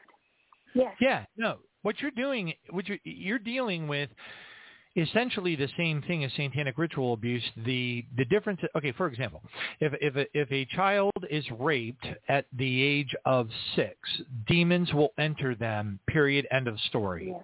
Okay, I don't care if they're singing songs to Jesus at the time. When that rape occurs, demons are entering their body. Now, what happens is that is a type of trauma, and that can actually cause the soul to split, and that can cause multiple demons to be in different parts of their souls, and so so there's different degrees of it is where I'm heading with it.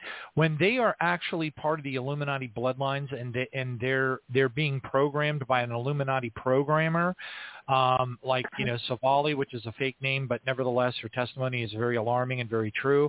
But that's a whole different level, because what they're doing, the satanic ritual stuff that they're doing to them is... it's very, very creepy, very, very powerful, and very, very effective. And it's so effective that the individual does not remember the trauma, and they do not remember who did it. They don't remember any of it. So they go through the age of 7, 8, 9, 10, through their teenage years, through their 20s, and they might have these bouts where they have, they believe they're a targeted individual, they're super hyper paranoia, and all that kind of stuff, because little bits and pieces kind of start to come back to them even when they're younger. But the problem is the demons that are brought into them through the ritual are very, very powerful, and they don't remember it, and that's where it becomes a real problem. But you're doing it, you're already dealing with it, and obviously successfully, praise Jesus. It's just that the really bad cases can take a long time to get completely, and sometimes you can't get them all the way clean. Sometimes, like we have one guest we bring on the program pretty often. He's still dealing with multiple altars, but he's definitely delivered finally, praise God. But sometimes he just has, like I'll email him and say, are you ready to come on the show? And he'll be like, I'll let Robert know, and I'm like, oh, okay. Wow. I'm not talking to Robert right now, Yeah. It's, wow. Yeah, he's actually Illuminati first. He's bloodline Illuminati. Robert Vandrius Mitchell. We bring him on once a month, and he's bloodline Illuminati. And the stuff that they do with them, it's unbelievable. When they're fully programmed, they travel intergalactically. Did you know that?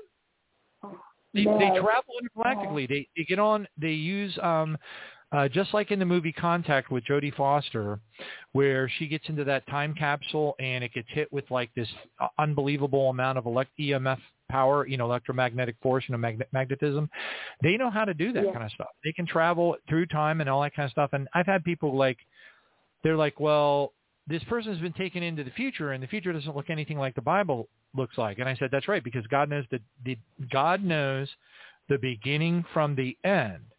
And I said, and those multiple timelines can exist. However, God injects judgments into those timelines. So you can't trust the timelines that you're seeing from these beings or hearing from them, because they're telling you what they saw. But they saw a period of time that is never going to happen, because God is going to inject judgment into that timeline. I'm so glad you said that, right. Yep. Our future is hidden in Christ. Exactly. And that full measure of what that looks like, only He really knows. Absolutely. That's great. I would love to hear those. I'm going to putt around on the website. I'd love to listen to those testimonies for sure. Wow. The SRA BID stuff? Whew! Yeah. That's some scary stuff. If you start, let me just toss over just a little word of care. When you start to study satanic, not just trauma-based alters and multiple personalities, which of course is now the new term is dissociative identity disorder. But right. When you study the real deal, not just trauma that occurred due to rape, that's a whole different level. I'm talking about the stuff that was done to them, when they were like 3 years old. This is stuff that's done. They start the traumatizing at the age, usually around the age of 3. And the things that they do to these 3-year-olds cannot be repeated. The only word to the wise I would toss over your way is, if you do start to study that stuff, prepare yourself, because you will probably have very close to a nervous breakdown before you get through the material. It is so horrible. There are certain things that you will discover, and you cannot forget them. I literally studied that for I don't know how long, and I remember it was about 2:00 in the morning, and I was going to bed, and I made it to the door of my office, fell to my knees, curled up in the fetal position, and started heaving tears uncontrollably, laying on the floor. That's how horrible this stuff is. But those are the very ones that I think that's the next level for that I hope the Lord will allow me to walk through their exorcism, because there's so few people that can help them. It's the bravest thing you can do. It's the most amazing. Did you know that Lester Summerall? I love reading books about God's generals, because you learn amazing things that are extra. Yeah, you learn things that are not in the Bible at all, and you find out so many fibs that you were told by the church. But Lester Summerall hated deliverance. He hated it. He loved leading people to Jesus. He didn't even want to be a preacher. And the Lord said, "You're going to be." And he was like, "No, I'm not." And the Lord said, "Yes, you are." But anyway, he was in Manila. He was in Manila, and he didn't. It was all over the radio, and there was this woman named Clarita that was in the jail in Manila, and she was it was like Linda Blair right out of The Exorcist, and she was like killing people in the jail, and it was all over the radio. That was back, like in the 40s, when everybody listened to those big Zenith, hardwood radios like you see in A Christmas Story kind of thing. Well, it was all over the radio, and he was like in Manila because the Lord told him he was going to get a church. But our Father's quid pro quo. That's what a lot of people don't understand. They're like, "Oh, salvation is free." No, wait a minute. No, sorry. Hold on a second. God is quid pro quo. You do something for me, and I'll do something for you. And so what happened was Lester Summerall, he's like there going, I'm getting a church, la, la, la, la, la, la. And he's sitting in his hotel room getting ready to go meet the governor. And he hears on the radio this woman, Clarita, they're doing a live broadcast. There's this woman, and she's in the jail here in Manila, and she is puking all over the place, and she's screaming profanities, and they're doing it's like watching a football game, but it's being broadcast over the radio. That's how demon-possessed she was. She has just killed the guard outside the cell. And God said, Lester's listening to this and going, oh, my gosh. And the Lord said to Lester, he said, I need you to go to the jail and deliver Clarita. And Lester's like, no way. He's like, I hate deliverance. And the Lord said to Lester in his hotel room that night, he said, Lester, I need you to go. I don't have anybody else. I don't have anybody else. And he went and it took him about 3 days to get that woman, those demons out of that woman, all broadcast on radio.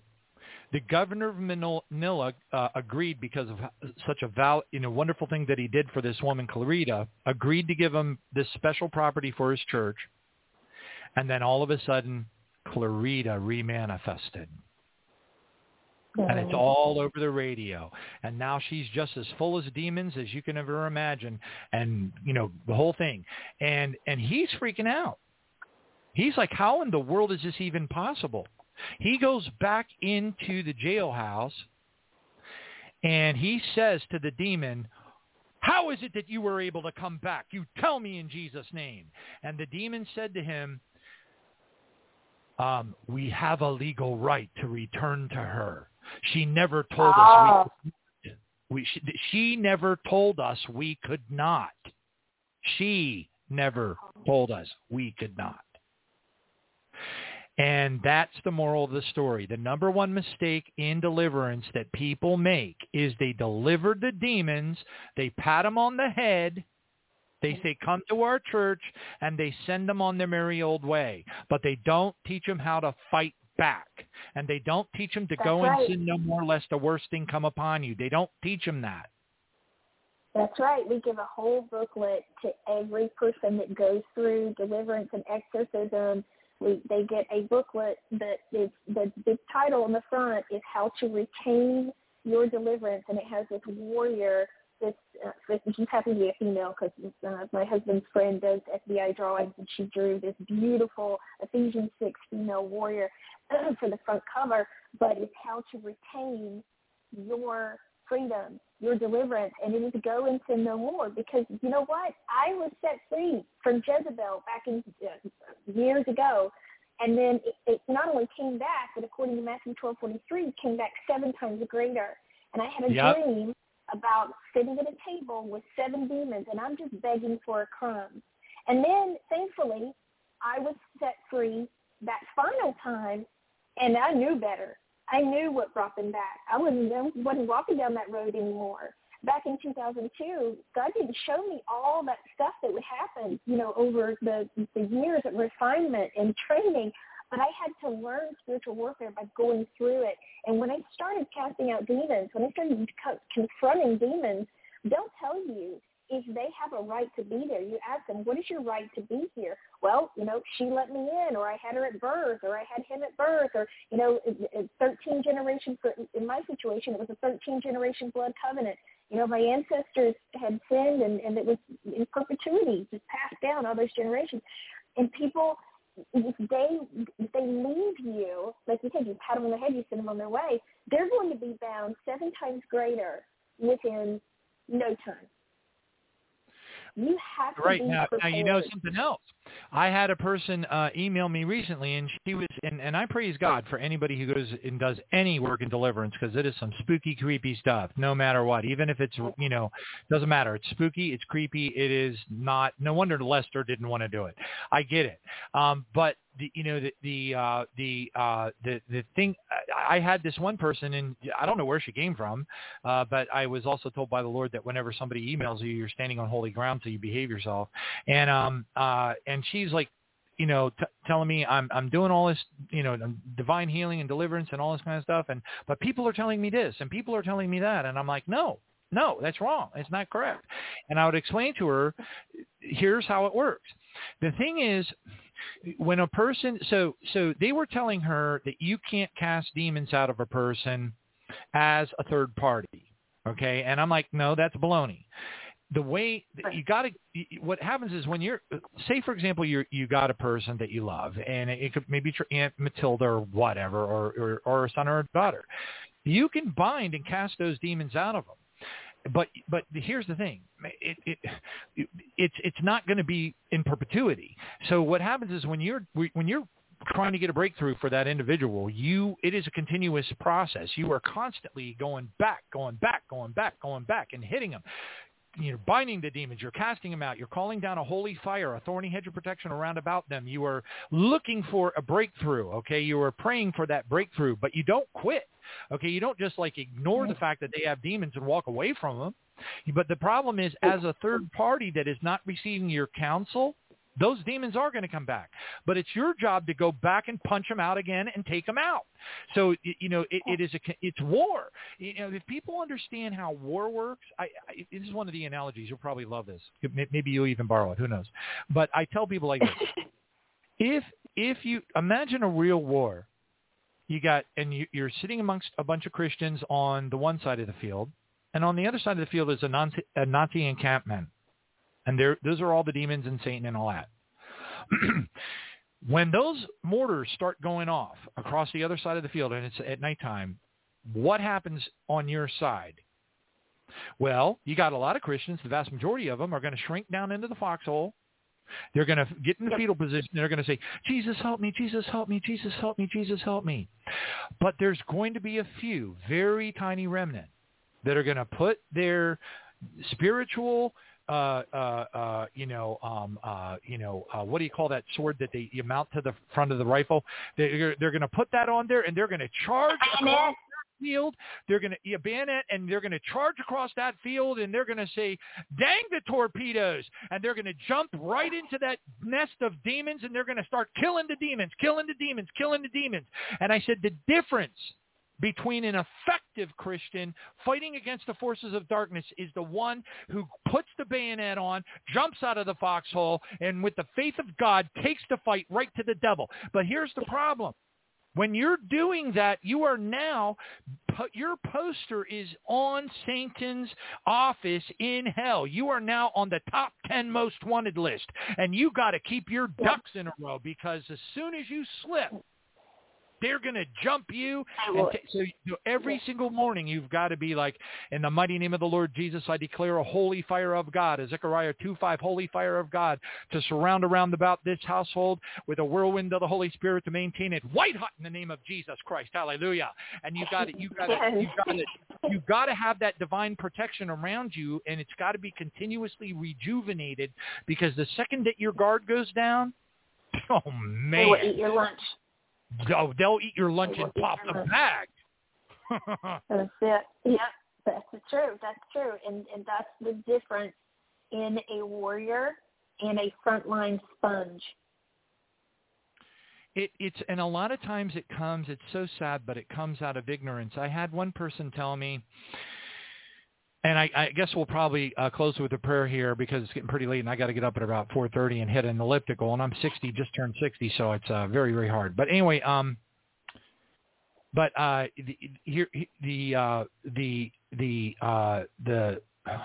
I going to say? Praise God, thank you, Jesus. It's on the tip of my tongue. I lost it because I was looking at the clock. I'm an idiot. I'm a bonehead. But anyway, I can't think of it. But anyway, I'm just going to go ahead and what was the last thing that you just said? I know the difference in the warrior and the frontliner, the ones that really the enemy just batters and explodes into whenever they start deliverance and they aren't covered in daily warfare. I was going to build on that. Amen. I was going to build on that because war is made up of many battles, and not every single battle is won. Right. Sometimes you're going to take losses, And sometimes those losses are not going to be very nice. You're going to go through a really, this was the testimony. I remember now, the Lord brought it back to my recollection. I had a person who used to be a regular listener of the program, but she had an adoration for a very well-known Christian preacher, teacher that everybody knew and showed up on Jim Bakker's show and all that kind of stuff a lot, whatever, that kind of thing. And she said, well, he tells everybody that we're not supposed to go after second-order demons. And I'm like, excuse me, that is not in my Bible. My Bible says in Ephesians 6:10, it says, for we do not wrestle against flesh and blood, but we wrestle against principalities, powers, spiritual hosts of wickedness, and rulers of darkness in high places. And I said, and I don't know about you, but I have never seen a wrestling match where somebody ignored their opponent. Right. Right. You don't sit in the corner and cower at these things. As a matter of fact, what did Jesus say in John 14, 12, 13, and 14? He said, in greater things than these will they do because I go unto the Father. Well, when is that? What is that? Does that happen after the New Jerusalem descends like a bride? Come on, please. It happens now. It happens right now.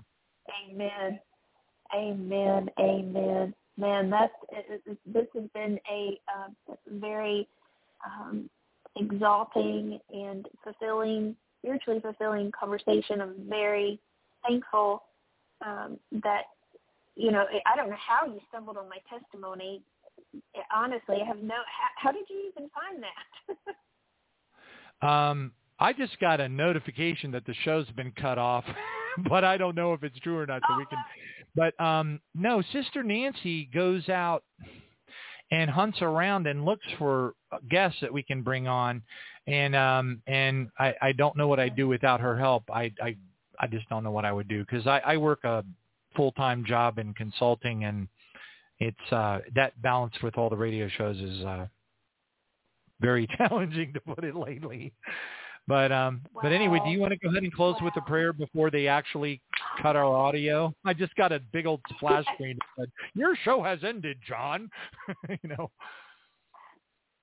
That's great. God, thank you so much. Thank you for this time. Thank you for the fulfillment in your spirit and the like-mindedness with my brother Johnny. I just remind you, as Nehemiah did, just bringing our petitions before you. I just pray, Lord, that you will remember us, remember the petitions, the secret desires of our hearts, Lord. You did in me back in 2002 what I have pleaded with you to do on others' behalf. And I ask now that for Johnny, that the secret desires of his heart, that he doesn't even fully even know we're there. Like you brought that secret sin, you also showed me the secret desires of my heart. And I pray, Lord, that because of his service for so many years, because of what he has done and sacrificed for your kingdom purpose and work, Lord, I pray the Deuteronomy 1:11 blessing over him that you have shared with me has been over this ministry. Let it be bequeathed into his ministry, Lord, that you, the God of our fathers, would bless us 1,000 times more than you have promised, Lord. He loves you. I see his giant heart for you and your kingdom and your people. Lord, I pray that you would multiply that. Lord, in his work of his hands, Lord, let him be the head and not the tail. Let him be blessed going and coming, Lord, and let him be constantly mindful of your power and work as he continues to go forth. Let his ministry, Lord, be magnified, and greater works will you do in and through him now, in this time and this day. Let his voice of truth, let his tent pegs expand.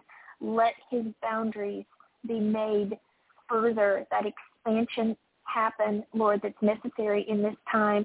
Send him a financial blessing, Lord, for his commitment. I just pray, Lord, that he would never muzzle an ox while it's treading grain. Let it be multiplied. So it is finished. I pray, Lord, that all of these words, everything that we have spoken tonight, Lord, as you said, it is finished.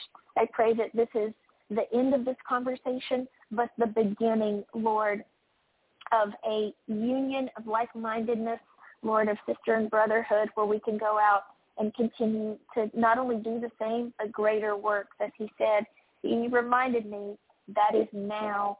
Lord, I pray for those who have been abused. Lord, whoever heard tonight your truth. Lord, if anyone would need deliverance, exorcism, I pray that you would send them my way if it is your will. And I pray, Lord, that Johnny's testimony would be heard from east to west. We love you and honor you. I pray for Nancy, remind you for Nancy, Lord. In Jesus' name, amen. Amen. Praise God. And I just got a notification that at the point that I mentioned the show, send me that notification, it stopped the recording. It just told me we stopped recording back then, but we let you keep talking. So when you listen to the program and you're like, hey, where's the prayer? Where's the last 10 minutes of our discussion? Well, they cut us off, but they were kind enough to let the actual phone systems allow us to keep talking, which was kind of nice of them. But anyway, thank you so much for joining the program tonight. I am astonished. It doesn't happen that often. Maybe 1 out of every 10 shows or less, maybe 1 out of 15. But when you brought up the Navy SEAL thing and you started talking about buds and ringing the bell, I just learned about all this stuff. I was just watching that stuff. That is in the book Overcome that I'm right now studying, and that kind of spiritual confirmation / synergy is all God. It does not happen accidentally.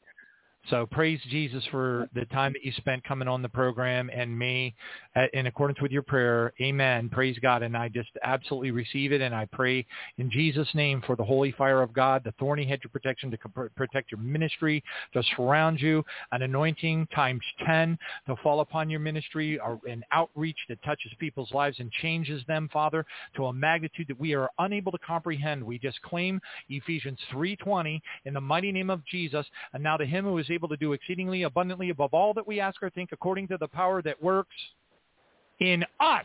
Thank you, Jesus. Hallelujah. Thank you for joining us tonight. Amen. God bless you. Full of surprises this evening was, and worth every second. Thank you, Jesus. I just wish every bit of it was caught on tape, but unfortunately it looks like we got cut off about 10 minutes ago. But anyway, thank you so much for joining us tonight, Sister Paige. What a powerful program.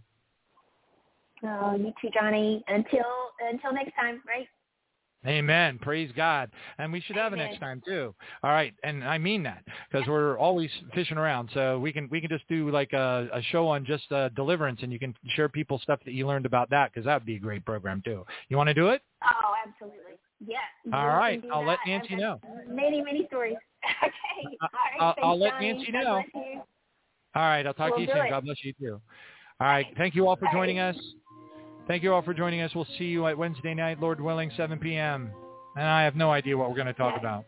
God bless you all. Lord, we come to you with repentant hearts. We seek you with all our might. Sinners at the mercy of grace, redeemed we are by your embrace. Praise his holy name.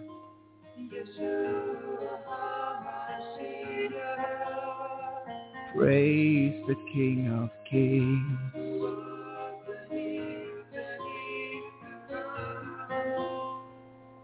When will your coming be? When will your trumpet sound for me? For you we will endure until you come back for your bride to set her free.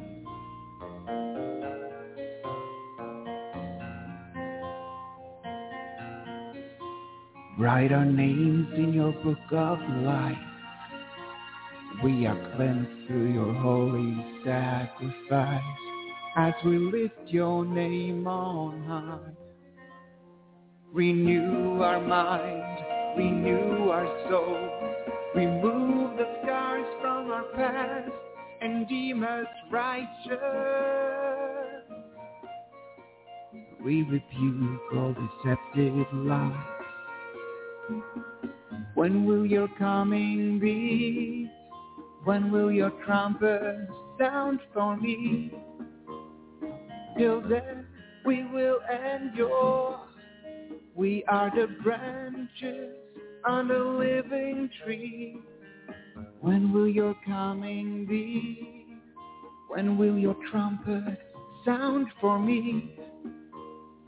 Till then we will endure, until you come back for your bride to set her free.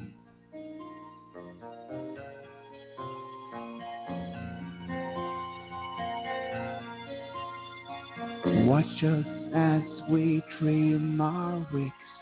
Our lamps are full, our hearts are right. Like those 5 wise virgins we will be. Your bride awaits thee patiently.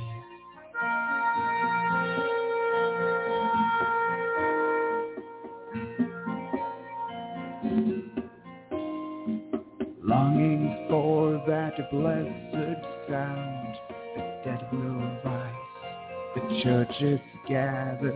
We're praying that we're worthy, Lord, to join our family. When will your coming be? When will your trumpet sound for me? We will endure, and while we wait, we will bring forth the fruit of the light of Christ. When will your coming be? When will your trumpet sound for me? Till then we will endure, until you come back for your bride and set her free.